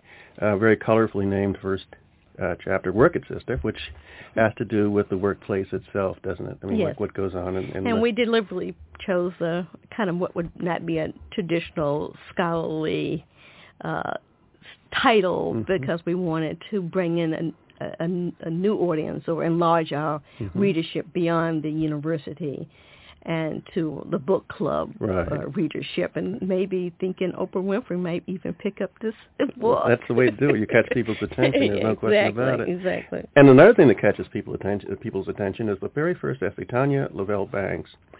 And she goes into territory that's both interesting and challenging. I mean, talking about the way in which, quote, physical appearance standards act as a barrier to black women in the workplace. I mean, the classic example is brought forth in her essay for cornrows and braids, for example, for women who are in corporate positions and then being censored by those corporations for having that. And that, it raises an extraordinary range of issues. One of them, Sharon, that occurred to me is that the lack of seemingly effective legal recourse for women caught up in that bind. Well, Tanya Banks is one of the 2 legal scholars in the group, a distinguished law professor at the University of Maryland. And here again, she suggests the complexity of black women's work lives. It isn't one in which they're defined by either just gender or by racial identity, but how physical appearance, and this, of course, runs across racial lines. Right. And so she's looking at what happens in a workplace in which people, in particular black women, are discouraged from wearing cornrows. And then she moves, quite interestingly, to another issue which has not been addressed, but which several of our essays look at, and that's the whole issue of skin color difference in African American communities and the implications. Colorism. Exactly. Exactly. And so it's not just about gender or race, but it is unfortunately often about one's physical appearance. Yeah. I thought it was really provocative because, as you say, it did go from related to very obviously related subjects, but colorism, that is to say, the hierarchy of color tones within the black community, has been kind of I would classify it as an embarrassment, quite frankly, historically, within the black community, not much talked about. Yeah. It certainly has been pretty taboo, except for in a few scholarly examinations, probably more prevalent in literary representations, novels, and short stories. But if we're serious about examining black women's work, we cannot overlook this as an issue in how black women live their lives, And as it turns out, what's particularly provocative about this essay, it involves two African-American women in a legal battle because one alleges that the other was unkind and mistreated her and didn't support her because of the difference in their skin color tones.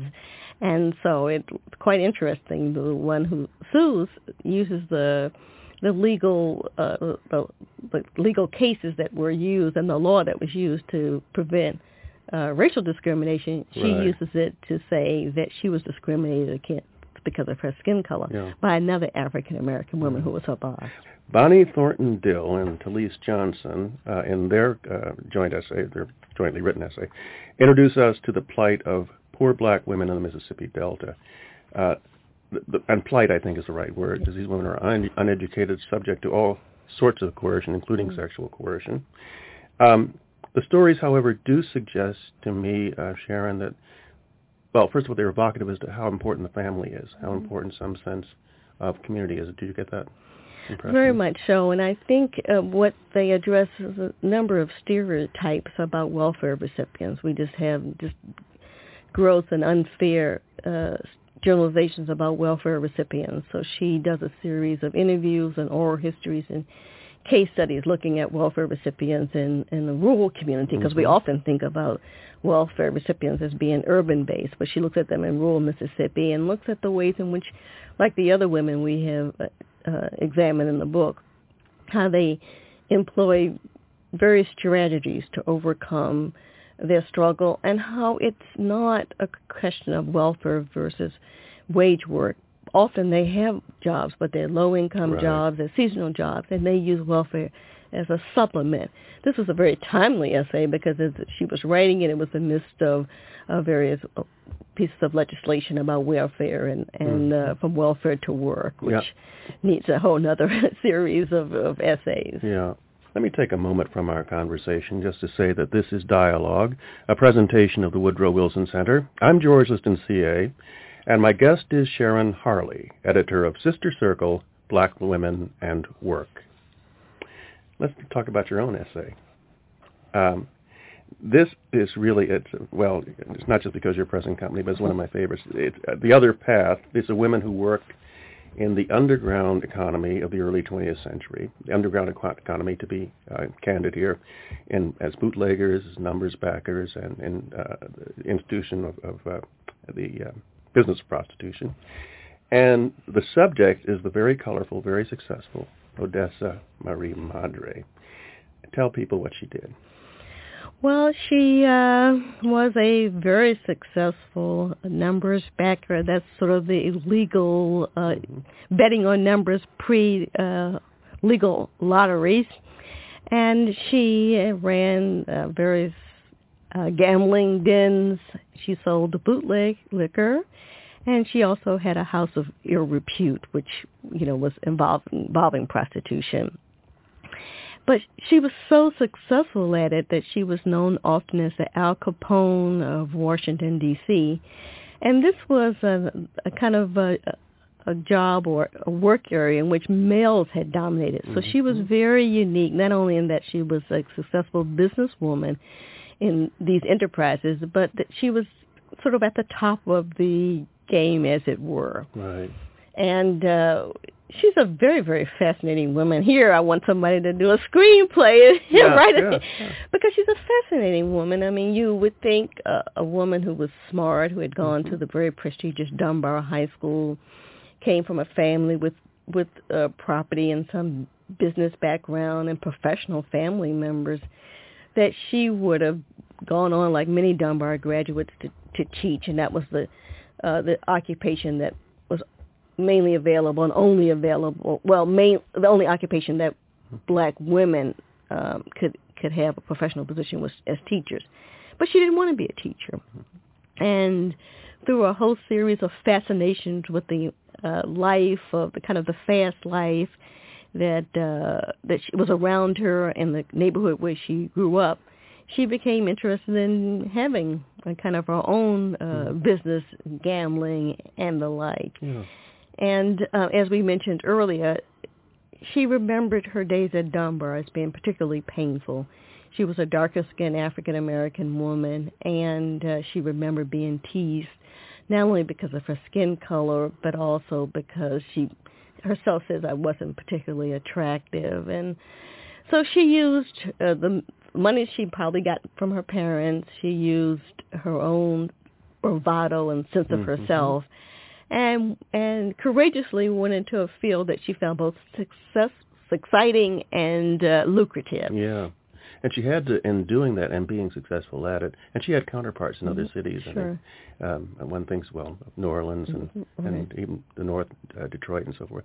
But you had to be tough, and you had to be a first-rate executive. There's no question about it. What is also interesting about her, and this is, I don't know the answer to this question, of course, but I think this might be very, very intriguing.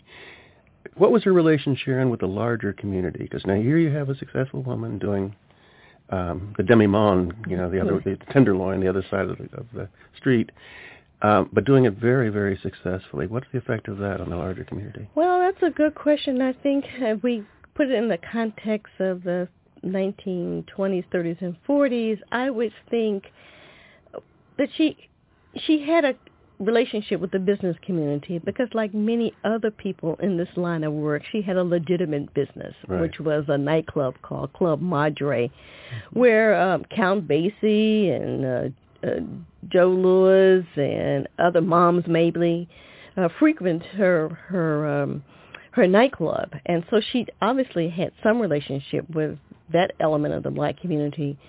She had contact with poor working class black families in her neighborhood because she often gave them money.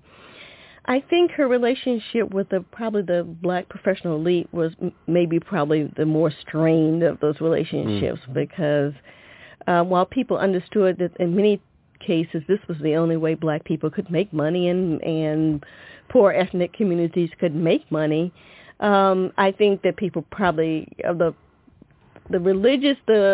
most religiously conservative African Americans and the black professional elite, she may not have been looked at in the most positive light. Yeah.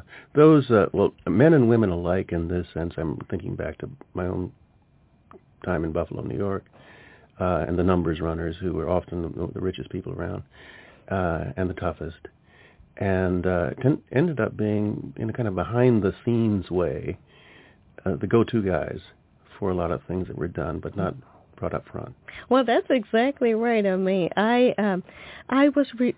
wasn't reluctant to write this essay because I wanted to write about all aspects of African American women's work. But there was some concern expressed when the seminar met and I presented my essay, because people were concerned about what were the implications of writing about a woman like this. Would people see African American people in a negative light, make gross generalizations? And I certainly I didn't feel the same concern that other people had because I knew there were people like Odessa Madre in many communities, and they weren't all African American people. But oftentimes these were the people who behind the scenes supported civil rights struggles, political struggles. They were the ones who would put money in the church basket. They were the ones who often would send people off to college.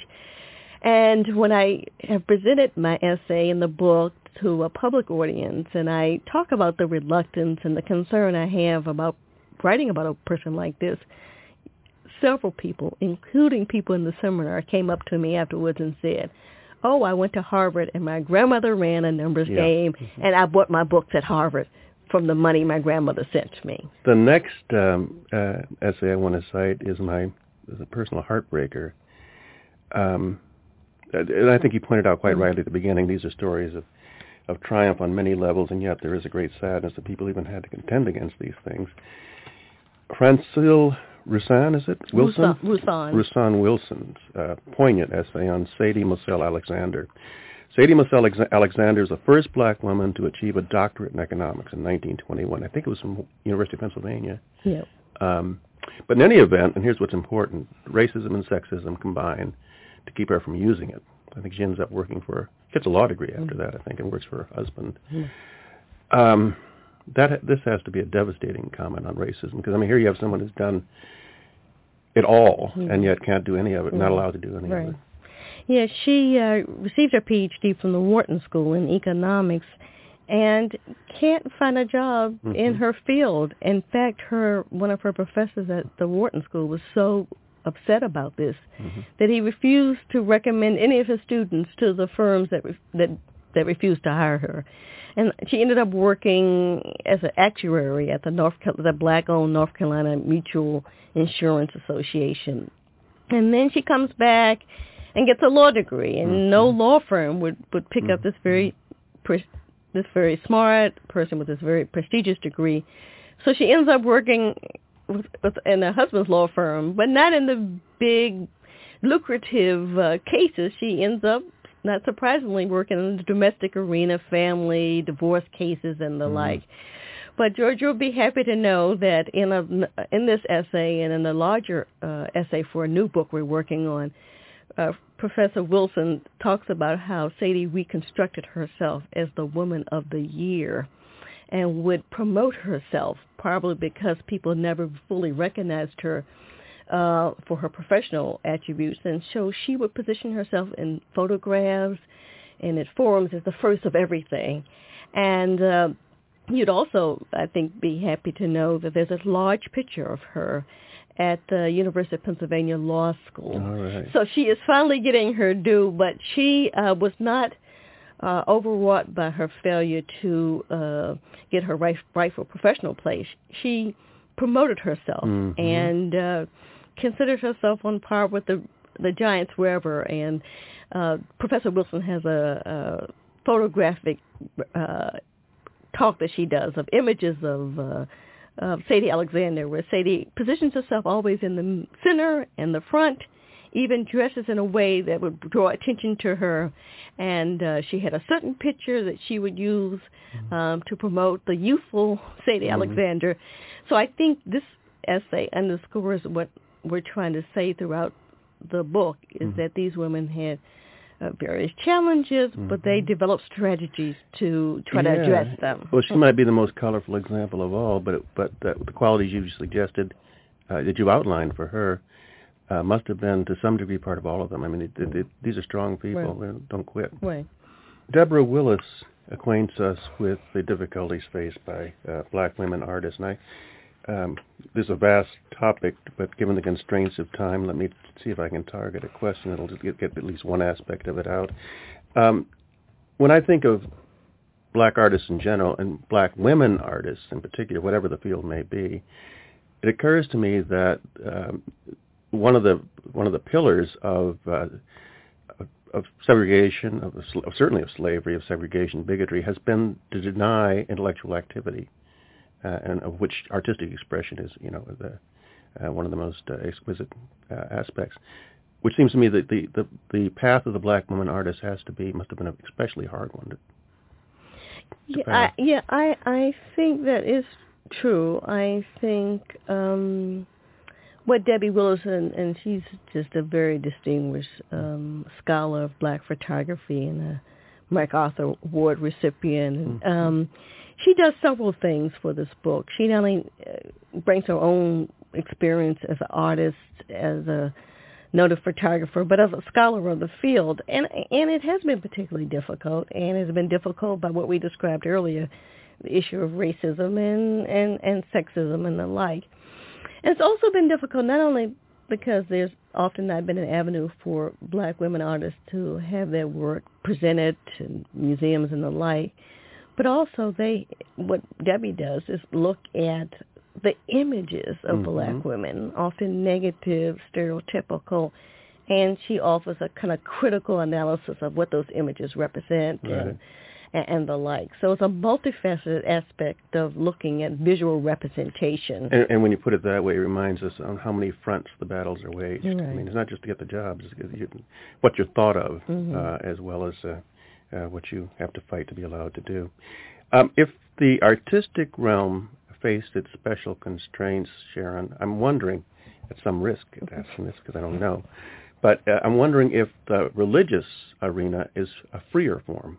And I moved to say that because Judy Moore Latta, and colorfully titled When the Spirits Takes Hold, What the Work Becomes, introduces Sister Leona Davis and Donna Sam's Hart to us. women who are gospel singers, evangelists, and educators. And I've just always had a perception of the church. I guess it was the church a place where you could express yourself, move ahead, and realize yourself in ways that might have been easier than elsewhere. Well, you could realize yourself, but you couldn't try to be the minister. That's right, too. Mm-hmm. You could realize yourself, but you probably couldn't be on the policy-making trustee board until very, very recently. This is a wonderful piece because it underscores several things about the book, that work isn't just about wage work. Mm-hmm. One of the ways in which black women have engaged in work for many centuries is in their community work, particularly in the church. So this essay suggests that we clearly see work in a non-wage earning capacity, and these women were spiritual workers. Mm-hmm. They worked not only to finance the church, but also do this very important spiritual work of the community. I think it's particularly salient for African American communities to look at church women and their work lives. And I think you're right. It has, even though the women don't often occupy the leadership positions, but it does empower them to get out and be in the public arena. Well, Sharon, it's a remarkable book, and as we conclude this conversation, the obvious question is, where do we go from here? What is ahead of us? You mentioned earlier you are currently at work on the very next book. I'm moved to reflect that these are extraordinary times when we have, I think, more than one black woman who's the CEO of a Fortune 500 company these days, which is extraordinary in itself. But at the same time, of course, we have situations in our inner cities that are keeping young African American women from even dreaming of that. This is the age of globalization relating to the world at large, and I'm just wondering, what's your sense of has the challenge to black women changed because of all these factors, or does what has been true remain true? I think it's just shifted. I think several things. One is, yes, where do we go from here? Mm-hmm. I actually am now hitting a seminar like this one on work and lives of women of color, in which I have seminar participants who do research and who themselves are Native American, African American, Latino, Asian American, a Caribbeanist, and a white woman who writes about white and Afro-Cuban women. So our next book will look at that. But I also am developing a project on African and women's labor studies, in which I am trying to address some of the issues you've raised. I'm trying to develop projects in which I go to various communities, often working class or poor communities, and describe the lives of successful black women entrepreneurs historically and in the contemporary context, so as to show young people what values these people represent, the skills and strategies they use to succeed. Because I don't think personally it's enough to have a CEO of a Fortune 500 company or two or three, and if there's so much poverty and disparity in various communities. So my vision is that I'll have a project, actually I'm writing proposals this week to get foundation support for various projects in which I take the strengths that's represented in these essays and share them with not just the book clubs, but youth groups and family groups throughout poor neighborhoods, to say these people overcame these obstacles, they needed these skills, and then have a way to teach those skills. Right. But in the global context, those skills have to be taught with computers and various forms of technology. Yeah. But we got to combine kind of a value system and technical skills, I would think. I think that's true, and I think it's another example of combining the theoretical and the practical, the scholarly and the nitty-gritty. Thank you so much for being with us, Sharon Harley. It's been my pleasure.